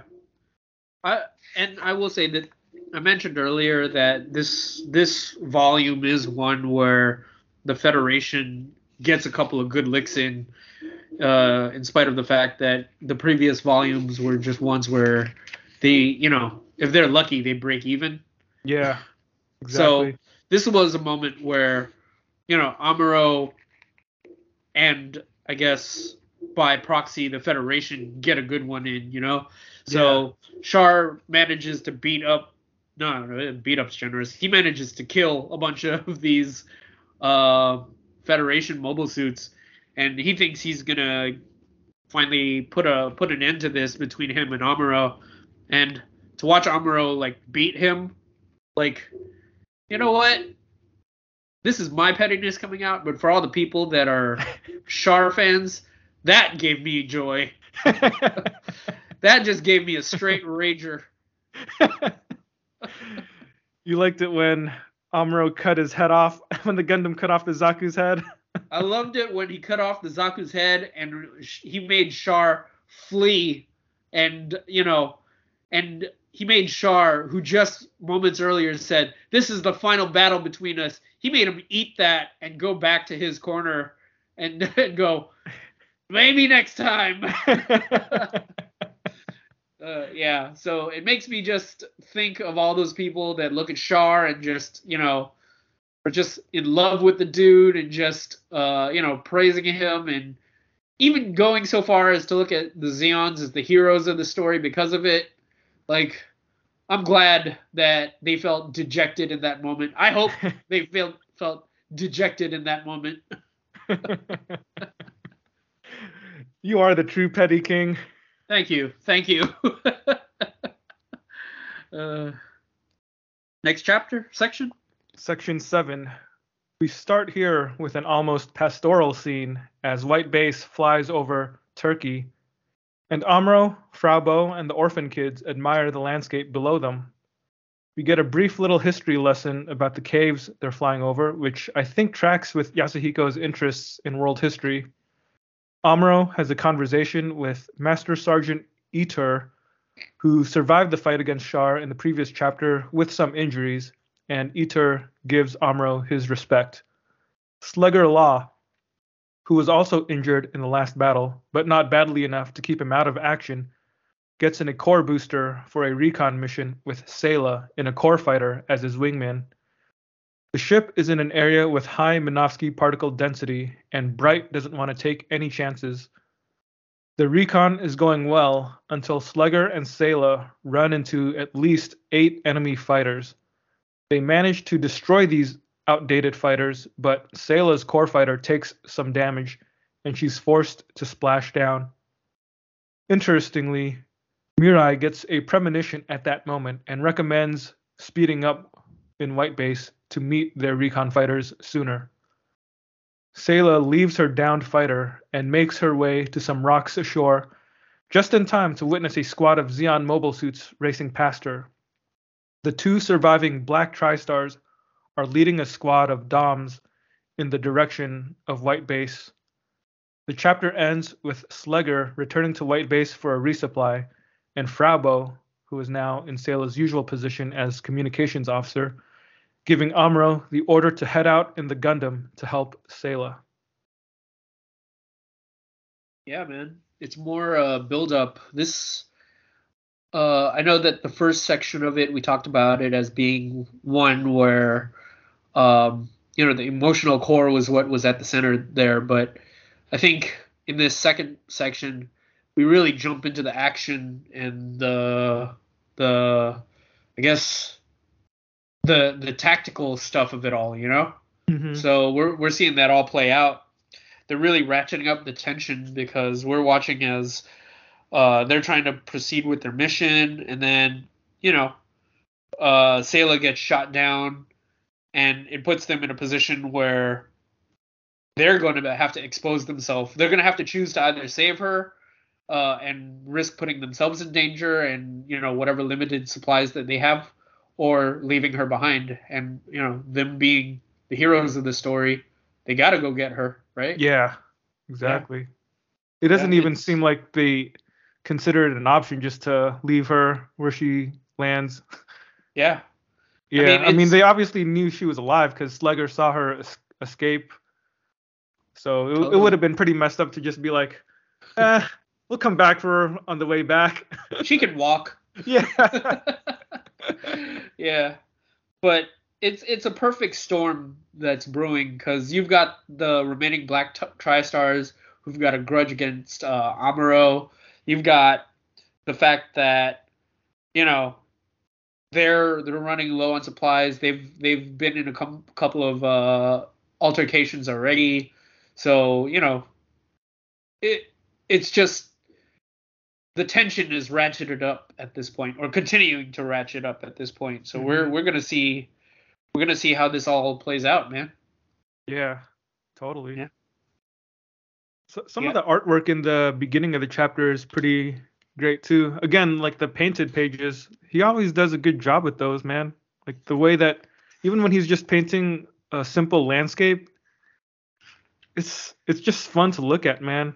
Like just the way he draws nature. I'm just thinking about the very first page, the page that has the section 7 on it, and you just see these mountains and crags in the distance and the horizon. The way he just paints the sky, it just looks good, man. It appeals to my senses. Yeah, and I do think that the coloring does a lot in these early in the early couple of pages of this section, because most of the book being black and white, it just pops out at you, and just using these oranges, these almost like pastel sort of color palette, it really is pleasant. Mm-hmm. They introduced that one cadet early on in the chapter. He's the one who's all bandaged up. What was his name? Itur. I don't know if I'm pronouncing it right. It's spelled E-T-U-R. Yeah. Master Sergeant Etor. I don't really. Etor? I don't know. Yeah. I don't really know too much about him, but he does have quite a moment where he's talking with Amuro right there, and just kind of, I guess, waxing poetic about what it means to be a soldier. Yeah. And I do think that was kind of cool stuff where he's talking to Amuro and he's saying like, you're a commissioned officer, you're like high ranking, but you still wear this uniform of like, like a peon essentially. Like, why do you do that? Yeah. it's I don't know. It's an interesting moment amongst soldiers, and this dude is, I guess he's a pretty stark contrast to everybody else, just because, yeah, he's so beaten up, from all the other stuff that he's done already for the Federation. But I just thought he'd be an important character to mention because he does show up again later on in the story. So, it was worth bringing him up just for that. Yeah. He's an experienced soldier that was introduced right around the time when Slugger was introduced. I think that was the very beginning of Volume 5, like right before the flashbacks started. We get like a few pages of the new crew members joining White Base, and those guys are all like experienced soldiers. Yeah, and they're not presented in a way that other like leadership soldiers are, where they're just kind of goofy or whatever. Like, these guys are, kind of noble. Yeah, exactly. It's interesting too to see him in this scene in this chapter, because even though he really is just this background character, him having these couple of pages goes a pretty long way to humanize him. Yeah. It just goes to show that when you're telling a story with a vast amount of characters, you don't always have to have people have a lot of scenes, but whatever scenes that they do have, if you do them well enough, they go a pretty long way to giving that character some weight behind them. It's really good stuff. Absolutely. Like, panels aren't something that you have in unlimited supply. Like, space and time to tell your story is a valuable resource that people don't necessarily always think about or realize. And it's just, whatever you do with what you have, it should be surgically precise in how you use it, right? Mm-hmm. So if there's a point that he wants to drive home at a given time, using one particular character, even if it's for a moment, to give him that moment to shine, you're right. It goes a long way towards adding more just degrees of reality to this world. Mm-hmm. It's like you have all these characters, but the only people that ever have good lines or profound thoughts are just the same one or two characters, maybe three. Like, it's maybe that's an impulse that a lot of people have, but I don't know. I don't think it's the best use of your characters. Yeah, exactly. When you have a big cast, you can be economical with your storytelling. Exactly. And with the amount of scenes that you give people. But it's just that when you do give somebody a scene, you should make it worth something, Exactly. Like, you tell a Batman story, and all you want is Batman to always just be the smartest guy in the room, always saying the smartest thing. Like, he can do no wrong, blah, blah, blah. And, like, don't get me wrong, I love Batman, but it's like, he shouldn't be great at the expense of everybody else looking stupid. Like, we can have some degree of complexity to people. Mm-hmm. Exactly. Yeah. You want to Any move on other to the thoughts next? on this chapter? Okay, yeah, we can move on. Yeah. Section 8. This is another chapter that's mostly all action. This time, when the Gundam launches, it's riding the back of Slugger's core booster, kind of like a sled. They head back to where Sayla's core fighter crashed, but in doing so, they attract the attention of the contingent of Doms, who give chase. A massive fight breaks out, but Amuro overcomes their numbers and destroys the entire enemy force, including the last two remaining Black Tri-Stars.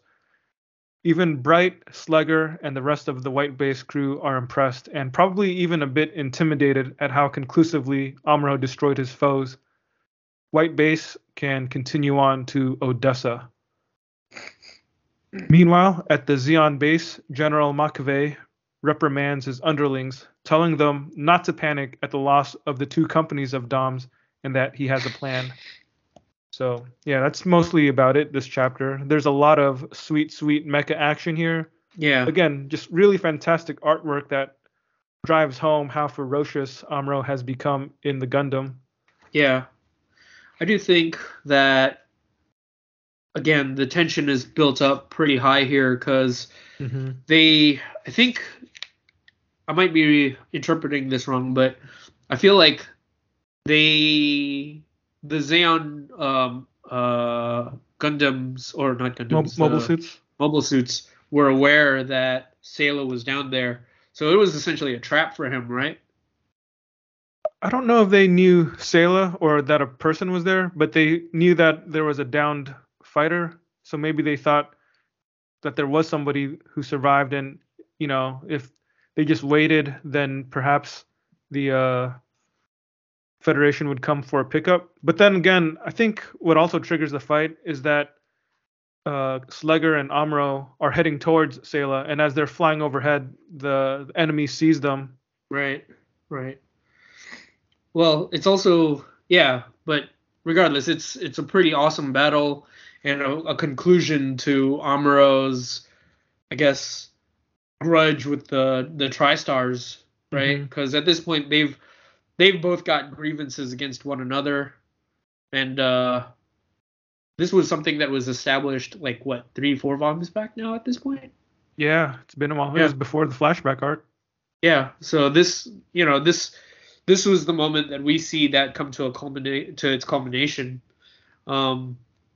It's a good end to it.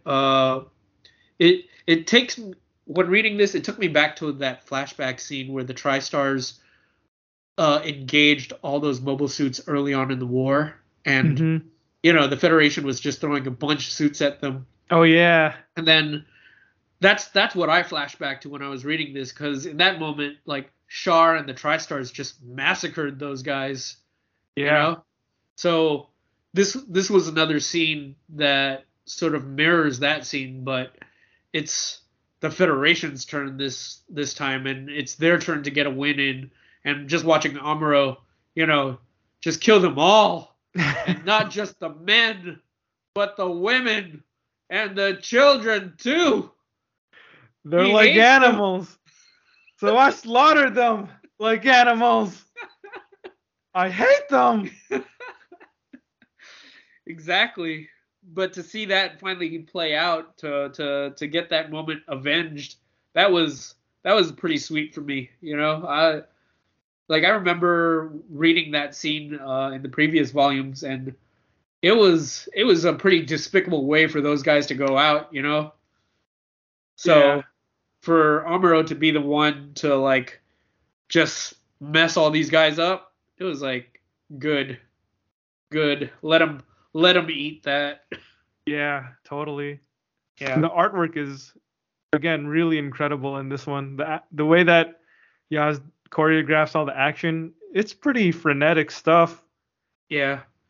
But he always gives all of the mobile suits the appropriate amount of weight, so it still looks like these are heavy machines that are leaping and swinging beam sabers and whatnot. There's always this sense of heaviness behind, or a sense of just a sense of weight behind all these machines. Yeah. I'll be honest, I was reading this on a treadmill while I was running. There are times when I was looking at this where I didn't have the luxury to really get a close look at what I was looking at, because I'm basically bouncing up and down while I'm reading it. So there are times where I was I'm not entirely sure what I'm looking at, but the general gist of it was still pretty cool to look at. Yeah. The parts that I was able to make out were satisfying. I just imagine you on this treadmill where if you slow down for even a moment, the treadmill's just gonna send you flying off. Exactly. So when I read these comics, I'm always fully aware of the fact that at any second I can eat it. Yeah. Yeah. There's a nice page on 360 when White Base is flying over the battle scene, and you just see a shot of all the smoke from a distance, and everybody's like, "Dang, can't believe he did that." And I just love what they say. He's fine. He won big time. Yeah. Like, if you think about it a certain way, like just the way that they show the scene where everyone's staring out the window and they're just kind of in shock and awe, and then the panel right beneath that, you don't even see them anymore. You just see like the front of the ship, and then there's this empty space, and you see the text, and it's just like you can just imagine that being just silent horror. Yeah. It's like they're impressed, but what did I just watch? Yeah, that's pretty scary. Did you have any thoughts about the what's his name, Makuya, and his scene? I think his name is pronounced Makave, but I've also heard people say Makuve, so Okay. you can call him whatever you want, dude. What did you call him? Makwe? I couldn't find his name, so I just remembered that it started with M. Yeah, and it has an apostrophe and a Q. Yeah. It's a pretty unusual name, man. Gundam always has weird names. They always come up with strange names. It was too much work for me to remember. Yeah, I mean, his appearance at the end of the chapter here is just preening arrogance. We saw him in previous volumes too, and he was always just coming off as this guy who probably thinks he's really smart, and maybe he is smart, but maybe he's not quite as smart as he thinks he is. Yeah. From what I remember in the previous sections, he was approached by Degwin's daughter. Yeah, Cassilia. Yeah. She had him in charge of the Earth forces. Yeah, and she basically put him in charge because one, he was kind of an Earth specialist. I guess he loved Earth culture, man. He was like an Earth version of a weeb. Exactly. He was like, I love Earth stuff. I eat burgers all the time, so I know everything about Earth. Yeah. I think there was even a line or a scene where he basically implied that he knows more about Earth culture than Earthnoids themselves. Yeah. It's that idea that like I actually appreciate Earth culture. Yeah. They don't know what they have. And but it sort of reminds me of what you were saying about Thrawn from Star Wars, where he's a guy who has this understanding of Earth culture, but he uses that understanding to weaponize it in a way to be able to put himself in the shoes of his enemies, Yeah. Thrawn is definitely smarter and not as prideful as Makave. I don't think Makave uses his knowledge of Earth to help him in a tactical sense. I think he really is just like a weeb, where he loves this culture and thinks that he knows more than people who live on Earth, and it just makes him feel superior because he knows that stuff. Right. Okay. I was also going to say that one of the reasons that Cassilia like handpicked him was, I think there was he was a risk. Warmonger. Yeah, exactly. There was a risk that anybody that they put there could potentially try to make peace with the Earthnoids, right? Mm-hmm. But him and Cassilia, they saw eye to eye with each other in terms of what the ultimate goal, which was, complete and total utter conquest. Yeah. Yeah. So he's not a good person. He's not. He's not. I ain't got no real respect for him. You ready to move on? Yeah. Section 9. Again, I just got to point out the opening page of this chapter is another amazing and gorgeous watercolor painting of the landscape. It's so beautiful to look at. Anyway, the Battle of Odessa is in full swing. Revel and the Federation are engaged in a heavy ground battle against Matvey and Zeon.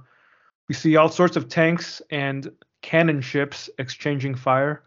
Both sides have air support as well, and mobile suits are entering the fray. At one point, we see Zeon dropships unleash Zaku's, which parachute down. Explosions are going off everywhere, and gunfire is pouring in from every angle. People are dying left and right. On White Base, Bright explains that their duty is to escort and protect General Revel's flagship. Slugger points out what a dumb idea that is, because White Base would essentially be advertising Revel's location to the enemy. Bright says he sees Slugger's point, but orders are orders, even if nobody is happy with them. Revel, on his flagship, converses with other high-ranking Federation leaders, and Lieutenant General Elran muses that future war historians might view this battle as the Austerlitz of the Universal Century, but Revel says it's more like Tsushima.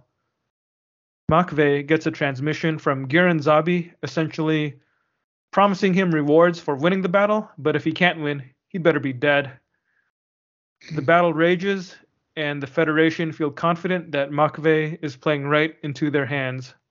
Amuro gets himself ready to launch in the Gundam. Thoughts on this chapter, Albert? Yeah, it's just more ratcheting up of the tension of everything that's going on. All the pieces are falling into place. We're watching as forces are beginning to rally for whatever big conflict is going to happen. And we as the reader just know that whatever happens, it's going to be a turning point, win or lose, right? Yep. So it's I don't think I really have much to say in terms of like what's going on here, because it really is just a lot of like action set pieces playing out, and just tactical watching tactically as moves are being made, and just ratcheting up the sense of tension and excitement as we prepare to enter the final phase of this particular operation. Yeah. I don't know. Yeah. Did you have anything? I do have several thoughts, actually. First of all, I do want to mention that there's this sequence at the end of this chapter where, seemingly out of nowhere, a poem is overlaid over images of Zaku's and Jim's and tanks killing each other. And the words are actually the lyrics to a song called Ai Senshi, or Soldiers of Sorrow, from the second Mobile Suit Gundam movie. And it's one of the most iconic songs in the entire franchise. So I think that's probably why it's fitting to see those lyrics overlaid in this scene, because it's one of those things where you have this upbeat 80s piano-driven pop song, but it's got lyrics about soldiers staining the ground with their blood and dying for their loved ones. And what's the point of it all? Yeah. It's like a total anime, a mecha anime thing that they established there, that I think probably other anime have also done in the decades since. But yeah, it works in the comic too, just having those lyrics there. I think even if you don't know that it's a reference to a famous Gundam song, I think it still works just as this kind of a poetic moment, even though it's a lot of death and destruction. But the fact that it's in the color pages, it works, man. It works for me. Nice. A couple other things that stood out were those references I mentioned the references to the Battle of Austerlitz and the Battle of Tsushima. I thought those were pretty interesting. And I can't remember if those lines of dialogue are in the original anime, but I do think it points to Yaz's personal interest in world history. So I actually looked up what those battles were. You know anything about those battles, Albert? No, yeah, I got nothing. Okay, so I'm just gonna like briefly summarize what I learned. So Austerlitz was also known as the Battle of the Three Emperors, and it was during the Napoleonic Wars and took place in the Austrian Empire. And there's a whole lot of stuff written about it. Even if you just go on the Wikipedia entry, there's a bunch of stuff in that entry. But from what I can see, in short, it was an example of Napoleon's military genius, as he basically had his forces feign great weakness in order to lure in the Russian and Austrian forces, which ended up leading to disaster for them. And he ended up killing and capturing a whole bunch of the enemy forces.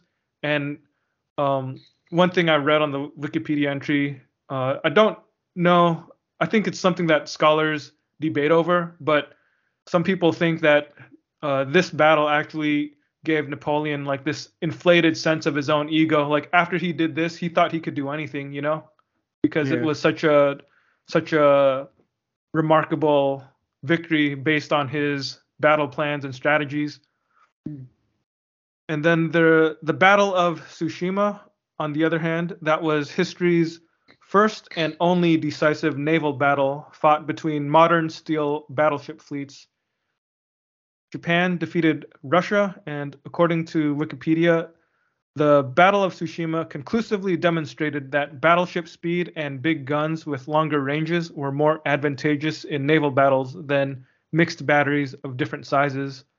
So, yeah, I can see why both of those allusions were made in this chapter, because it's like the Federation, or the way that this battle is playing out, both sides have these gigantic flagships, even though they're not naval ships. They're like monstrous tanks they look like the size of buildings or something, and they have these gigantic cannons, and they're just shooting at each other from long range.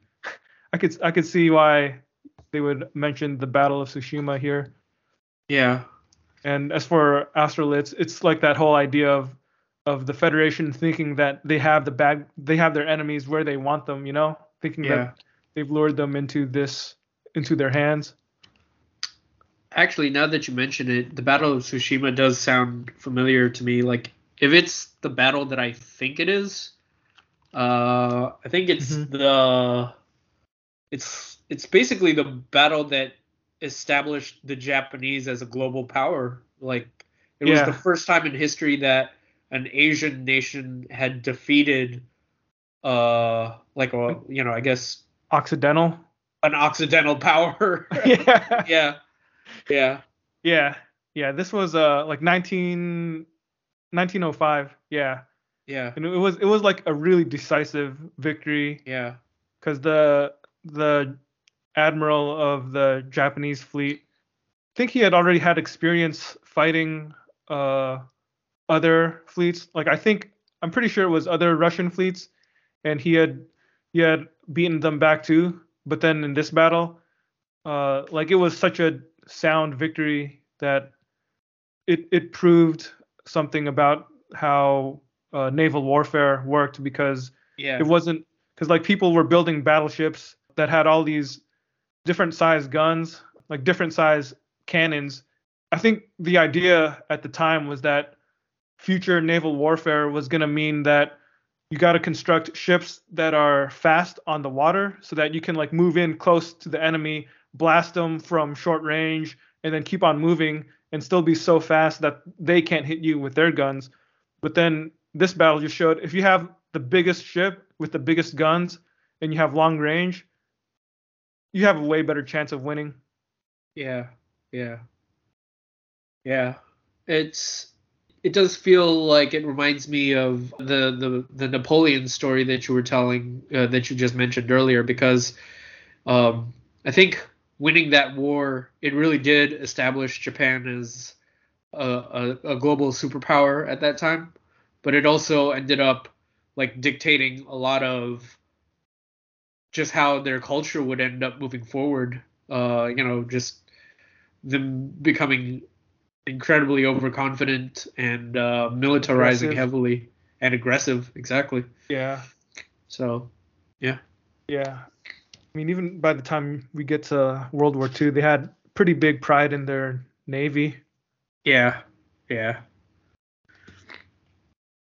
You ready to move on to section 10? Or did you have something else you wanted to mention? I guess the only other thing is that I did think in the back of my mind this week as we were reading this, there was something strange about it because it's the Battle of Odessa and there's an actual war in Ukraine going on right now. Yeah, I was And then, gonna mention. you were that. telling me earlier this week you sent me this news video about this report about the war and how the real war in Ukraine and how these Russian tanks have a design flaw that has made them quite susceptible to destruction because their ammunition can catch on fire. Yeah, so the way that the tanks are built is they were really trying to maximize the efficiency of the space. And so the way that Russian tanks are built are that the armor is primarily built on the sides and the front because they're accustomed to thinking that the attacks are going to come from the ground where you're just going to get shot by other tanks or by RPGs or something, right? So all of the deflection mechanisms and the armor are all around the sides of the tanks. But I guess the thing that Americans and European and the West basically figured out was they developed these RPGs or these I forget what the actual name for them is, but the rockets that they developed actually fly outward and then up and dive bomb on top of these tanks because the top of the tanks aren't armored. So not only do these tanks penetrate them at their weakest point, which is the top of the tank, but once the rocket penetrates the top of the tank, it ignites all of the ammunition that is within the tank because again, the way that they designed the tank, they designed it to be as efficient. They designed it in a way that they thought would be the most efficient way to have it, which was to put people essentially sitting on top of the ammo for the tank. Mm-hmm. But with these rockets coming down and penetrating the tanks, it basically ignites all the ammunition and they just cook from the inside out. And it's been really effective in Ukraine. But watching that news report, it really did make me just think of what was being said about warfare in Gundam, which is just how technology and tactics, the combination of these things is really what wins wars. Is your ability to essentially be what's the word? It's an army's ability to be flexible and to innovate on the spot versus an army's inability to be flexible to those changes, right? Mm-hmm. So as a result, like what we're seeing is clearly the army that is the most creative about how it fights its battles is the one that's going to do the most damage, even under circumstances where the opposing force has a lot more resources.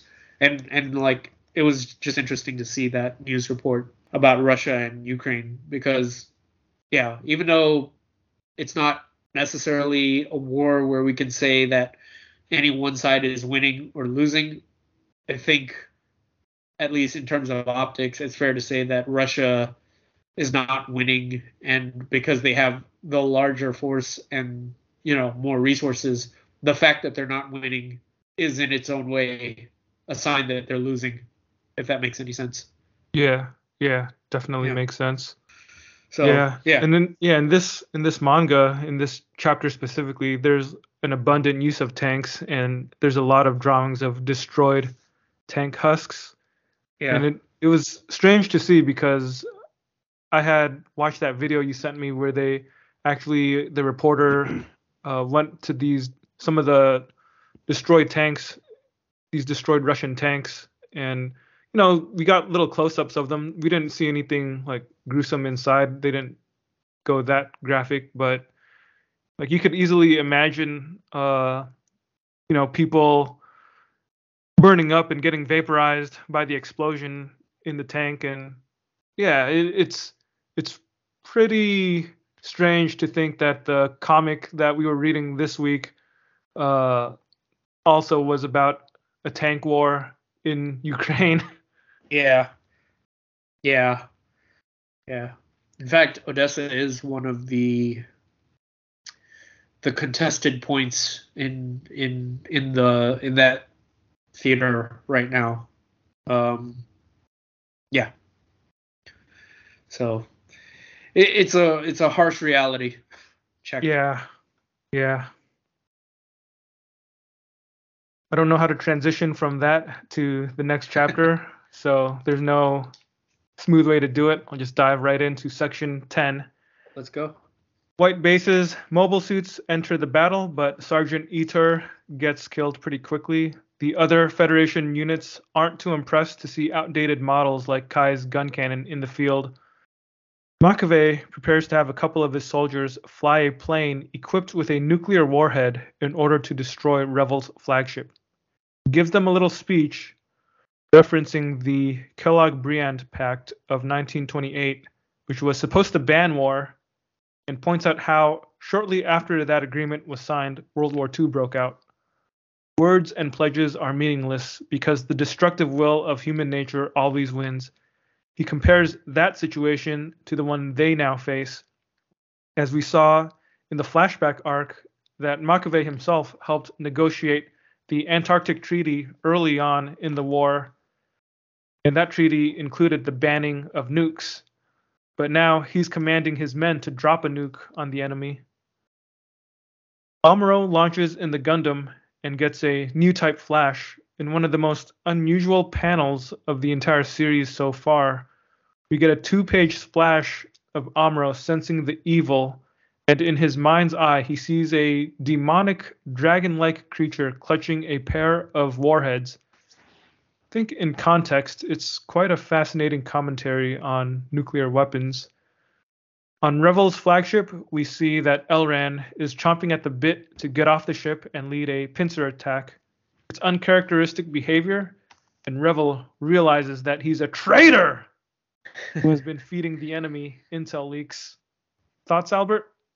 Yeah, it's interesting how you mentioned that one tidbit about how he gave that speech, and he was talking about how the nature of humans is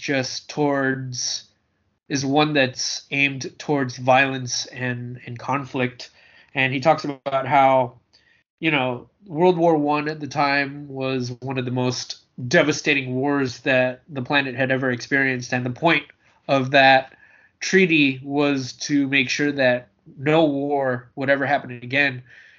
And all it did was make it so that the conditions would be bad enough so that World War II, a substantially worse war, would happen. And it's interesting that his takeaway from that was that, people go to war, and if we try to do anything to restrict that, all it does is going to make us war even more. It's that's quite some logic. It is, but there's also, I don't know, maybe there's an insane reason to it that almost makes sense. Mm-hmm. Mm-hmm. I don't think I don't agree with it, but at the same time, it's I guess I can see where he's coming from and what he's trying to say. I don't think that the response is to just have us do the purge equivalent of war, which is, once every year we're just going to have a world war, and then when that's over, once we've gotten it out of our system, we can go back to just living in peace the rest of the time. I really don't think that that's the answer. Yeah. You know? Yeah. He even gives a speech to those pilots where he tells them that the people who piloted the Enola Gay ended up becoming heroes. So, don't even worry, don't feel guilty about using a nuke. Yeah. Well, I might have been misunderstanding that, but later on when they drop it, wasn't oh, I think the implication was that he tricked those guys because they weren't aware that they were supposed to die with the bomb, were they?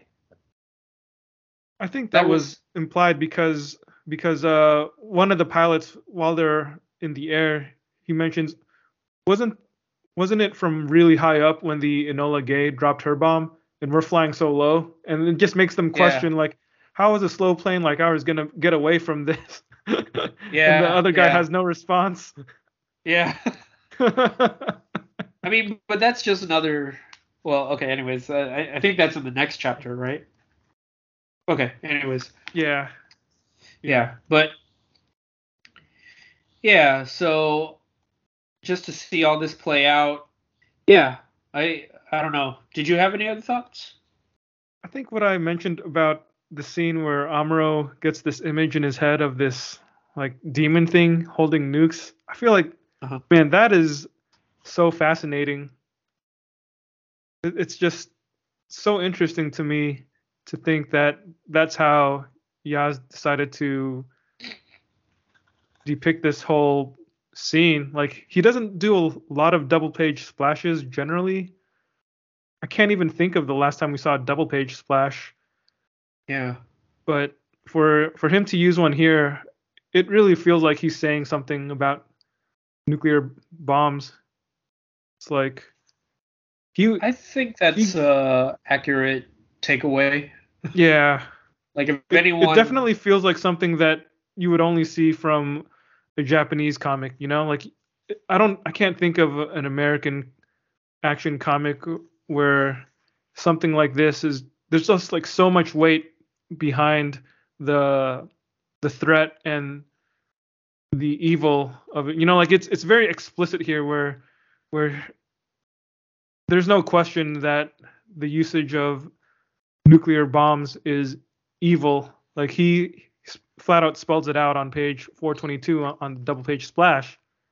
Whereas yeah, I feel yeah, like when you read an American war comic, there's always that kind of ambiguity, right? Like it's saying that yeah, it sucks to that people have to die, but we had to use the bomb once so that or twice so that we wouldn't have to yeah, use it again or whatever. yeah. Like it was the Well, only I'm way to pretty end sure the in war those quickly. cases the number made a difference. Yeah. It's not the type of thing that you can just kind of sweep under the rug. Yeah. Yeah. Uh, uh, yeah. I was gonna ask one other thing though. So you asked me earlier about Revel and like what I thought of him, Hmm. but in this scene, I think he shows quite a bit of like mental acuity. I don't know what you thought of that in that moment right there, or like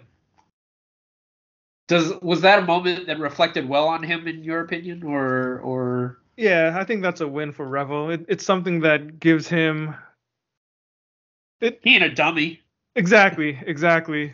Like he might he might be kind of a dummy, but this other guy was a bigger dummy. Yeah. And and sometimes all that matters is not being the absolute worst. Yeah. Like maybe Not maybe being he's the not dumbest dummy. exactly. Maybe he's not the best general, but at least he's better than this guy. Yeah. At least he's He not a was good when traitor. it counted. He was good Yeah, when he counted. yeah, Yeah. yeah. But yeah, and like you said, Okay. for him to have the mental acuity and the power of observation, even though there's a battle attracting his attention, for him to realize that this dude's uncharacteristic behavior just made him super suspicious. That that's a pretty good twist, I think. It Yeah. it gives us again, it's just a little added dimension to the character of Revel because it's far too easy to simply take Kai's stance where this guy is just an idiot who lost the biggest battle of the war, and now he's in charge, and we have to throw our lives away for this idiot. Yeah. Like, I can't say it like fully redeems him, but it shows that in some way he's still just also a guy who's trying to do his best. Maybe his best isn't always good enough, but at least he's not a traitor, man. Yeah. Well, I guess that's a segue into the question that I have to ask, which is what are your overall thoughts of him then? Like, seeing as how you proposed that question earlier, I'm curious to know what your thoughts on him are. I don't think I personally have too much love for him. I think I recognize that he was able to do some decent things, and I guess there is a level of complexity to the whole situation, going back to what we discussed earlier about how after he returned back to the Federation from being a POW, he encouraged the Federation to continue the war and try to inspire them, and told them that Zeon was exhausted and didn't have enough troops or supplies to fight a long, protracted battle. Like, it's that choice is complex because it goes back to that idea of, is it better to just surrender and hopefully completely end the bloodshed, or is it better to keep on fighting, know that more people are going to die, but if we win, the reward for winning outweighs the lives that will have to be sacrificed. Like that's obviously a complex moral question, but just looking at him in terms of all the things that we do see him do besides that speech,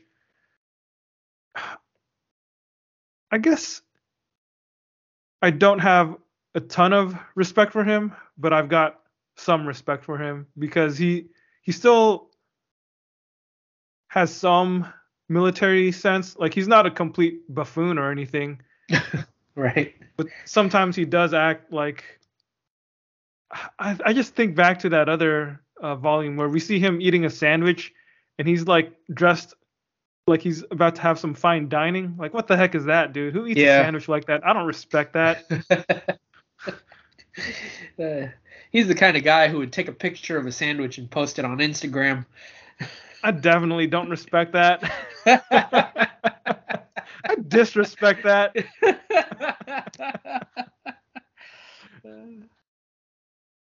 I don't know. Did this incident do anything for you to change your opinion on him one way or the other? I guess I still think of him in terms of how he's presented, in those flashes of memory and images that I have of him. So, I always feel like he's portrayed as, like I said, like a noble leader, and maybe this goes some distance to justifying that idea of him as being like a good leader or whatever, but or whatever. Yeah, but overall, he's got a pretty huge deficit to come back from. I do think, like losing the war, that one battle where it counted, and being taken captive, like that's something that I'm hard pressed to imagine that anyone can live down or come back from. Like, realistically, I don't even know how he's still in the position that he is in. And like, okay, maybe he was able to redeem himself in this one moment, but it's I guess the best I can say is at least he didn't screw it up a second time and confirm to the rest of us that he truly is the worst, the absolute worst. Yeah, but there's more ambiguity to it now, and we'll have to take that. Yeah, that's not really the kind of praise that I would give to someone. Like, ideally, the praise should be that you shouldn't have been bad enough to screw us over in the first place. You should have won the first battle. Yeah, exactly. Then we wouldn't be in this position. Exactly. So, I guess if he was in front of me, if he was a real dude, I'd be like, I thank you for winning this one, but I can't give you a high five. It's just not gonna happen. Would you shake his hand? Gonna give you, no. You don't want to touch him. I'm not gonna give you a pat on the back. I'm not gonna shake your hand. I'll be like I might give you a nod, a silent nod, but that's about as far as or as much as I'm gonna give you. Maybe a whistle, maybe like a, like a cat call whistle. I'll give you that. How about that? Hey, buddy, nice gams. You got legs from here to ya. Oh boy. Yep. Okay, section 11. You ready? Do it. Amuro tries to intercept the jet with the nuclear payload, and it's just a mad race. The Zeon jet launches both of its nukes before it is shot down by the Federation. Amuro manages to boost to the missiles before they get away from him, and he disables them. He crashes into Revel's flagship, but somehow manages to accidentally catch Elrond's aide, who is also a traitor, and trying to escape. Makabe realizes that the battle is lost. He leads a small mobile suit force in his personal mobile suit, the Gaian, and buys enough time for Zeon to send up some ships back into space. Presumably, those ships contain men and raw materials from the mines that can be used to continue feeding the Zeon war machine in space. He covers their escape with a nuclear explosion. The Battle of Odessa is over, and most of the Zeon forces have been wiped off Earth. The next phase of the war returns back to space. Yeah, it's a pretty stirring end to this battle, Mm-hmm. Like, I think about the very last page of this volume where it goes, the Battle of Odessa came to an end. Once Zeon's vanquished forces were swept off the Earth, the tide of the war turned. Once again, it was to be fought in space, right? Mm-hmm. Like, this is a clear point of demarcation. This is a turning point in the story for us. Yeah. Where we're watching, this is the moment where the heroes, at least conventionally speaking, that we've been following, this is the moment where they reverse their misfortunes, and I guess that's the thing of it, right? Where we've experienced so much loss and defeat on their part up to this point that it's almost built it up for us to the peak where now we as the readers are engaged enough and invested enough that the idea of reversing this and having a sweeping victory, that's something to look forward to, something to excite us moving forward into the other volumes. Mm-hmm. So yeah, man, it's a great end to the book, a great end to this section. I particularly love the scene where the traitor is running off, and Amuro is able to stop the bombs, but even in that moment, he gets this little extra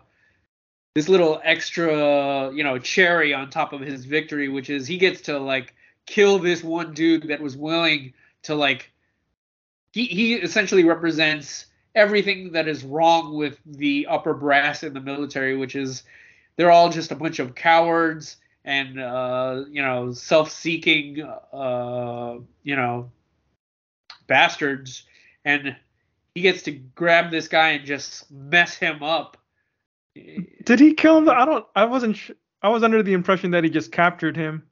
Oh, Okay, maybe he didn't kill him. You just imagined him like squeezing him to death because like the dude was in the Gundam's hand. Yeah, I If mean, he had just squeezed, that would have been a bloody he would have mess. popped that dude like a tube of toothpaste. Yeah. Yeah. Yeah. No, that scene really was a good scene too.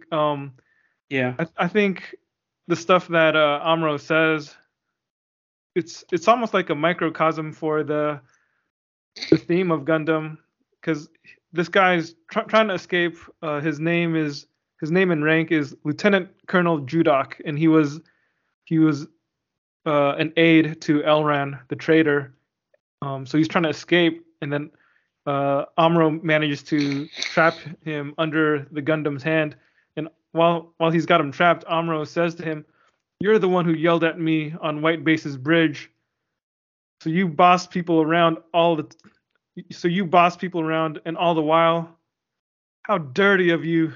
It's all 'cause people such as you." And he's just like enraged, like that. That's a good scene where all of that emotion pours out, where he finally sees somebody who, it's just the hypocrisy of adults, man, letting down the youth again. Yeah. And he gets to confront that head on. I also have a question for you about Makabe. Mm-hmm. So there's this scene here where, he's accepted that he's lost and he's gonna make kind of his final stand. Whatever his plans may be, right? Yeah. And there's this moment where one of his underlings is talking to him, and they're asking him whether he says, "I understand that the Supreme Commander Shirin issued a secret order that was to take effect." Girin issued a secret order that was to take effect if the fortunes of the battle turned against us, namely to fire all ballistic missiles in our possessions at major cities under Federation control to raze them to the ground. And he goes, "Are we to carry it out?" And then his response is, "For me, the Zionist ideal isn't worth a single porcelain masterpiece." Like, how did you interpret that? So was he saying not to set off the bombs, or was he encouraging him to? He was saying not to do it. Okay. Yeah, that's what I read too, right? Yeah. So I was like, okay, I guess he really does love Earth culture that much. he's a true weeb, man. He can't stand to see all his anime get destroyed. Yeah, he's willing to lose the entire empire if it means that he gets to keep his waifu pillow. Exactly. Okay. All right. Yeah, I wasn't sure. Like, I read that scene. I was like, no way that's what he meant. Even though that's what I was processing it as, I was like, why wouldn't he just blow them all up? But he doesn't want to damage all their art. Yeah, he's really into their porcelain. Yeah. Okay. Yeah. I mean, earlier in the flashback volumes, there was a scene where he was like talking about a vase or something. So like it was supposed to establish how he's deeply, a lover of art.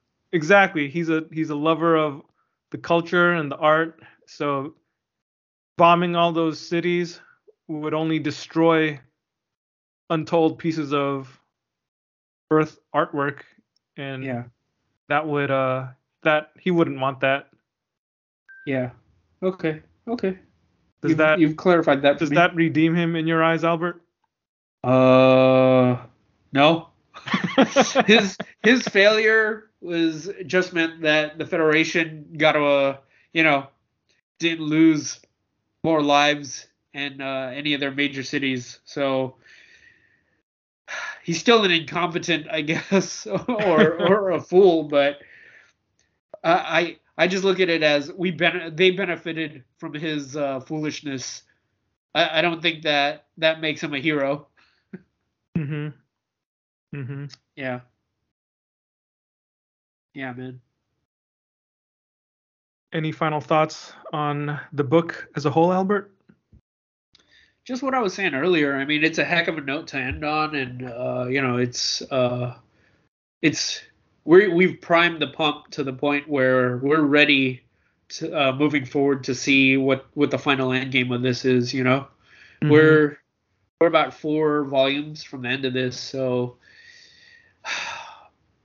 yeah, this is the moment in time that we've been sitting back here watching our heroes, kind of take it on the chin, and now it's time for them to dish out some sweet justice.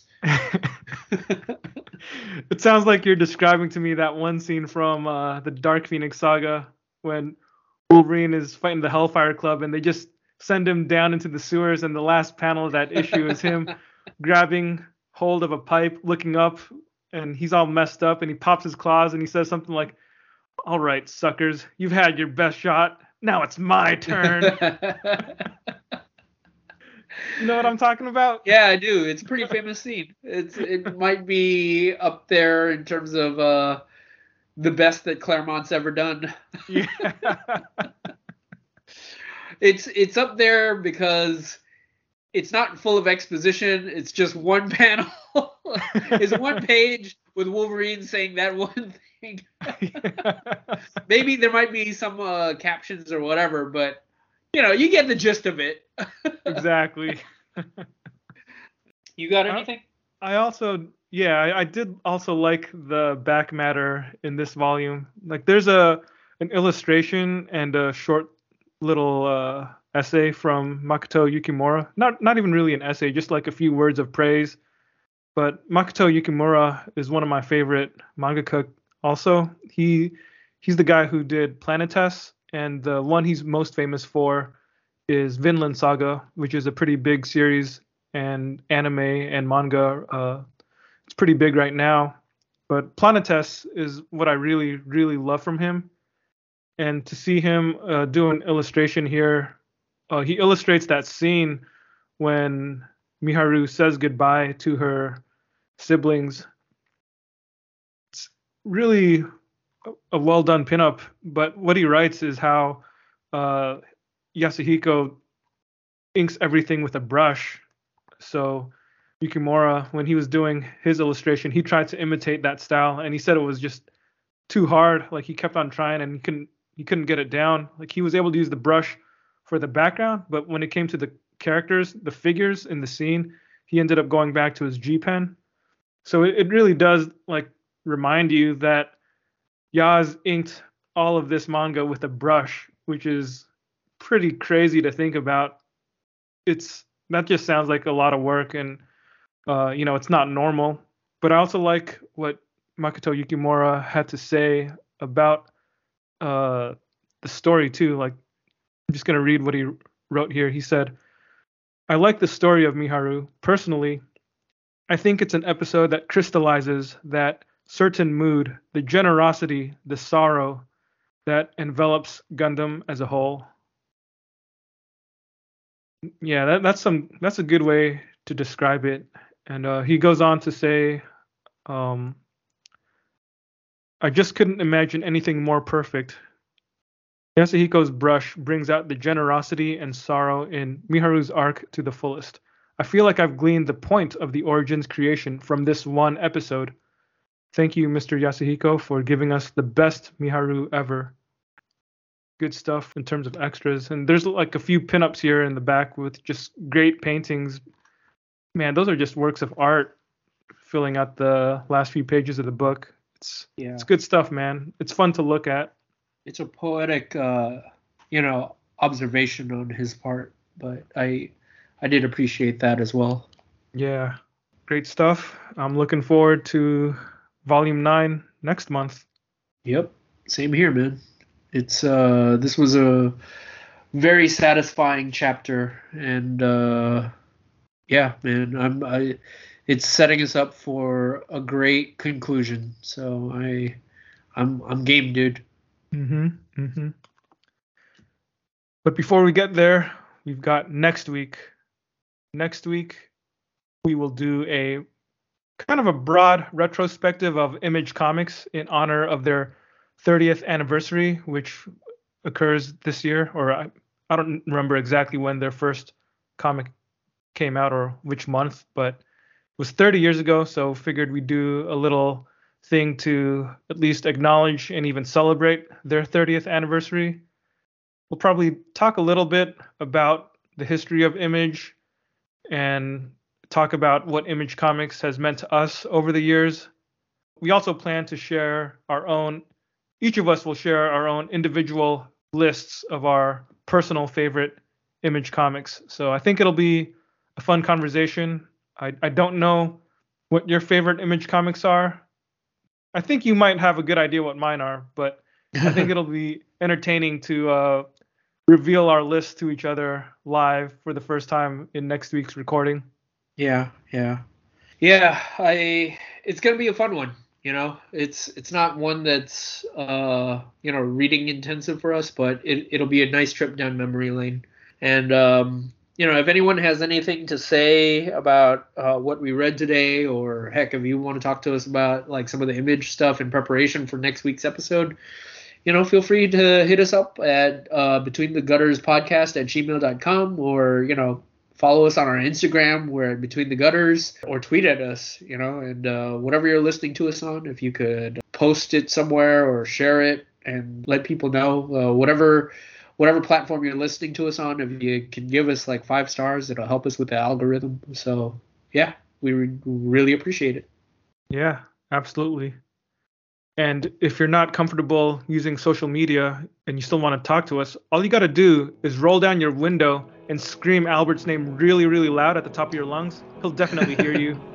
I will crash through the wall like Kool-Aid and be like, oh yeah, what's up? All right, everybody. Thanks for listening to Between the Gutters. We appreciate it. We will catch you next time. Peace.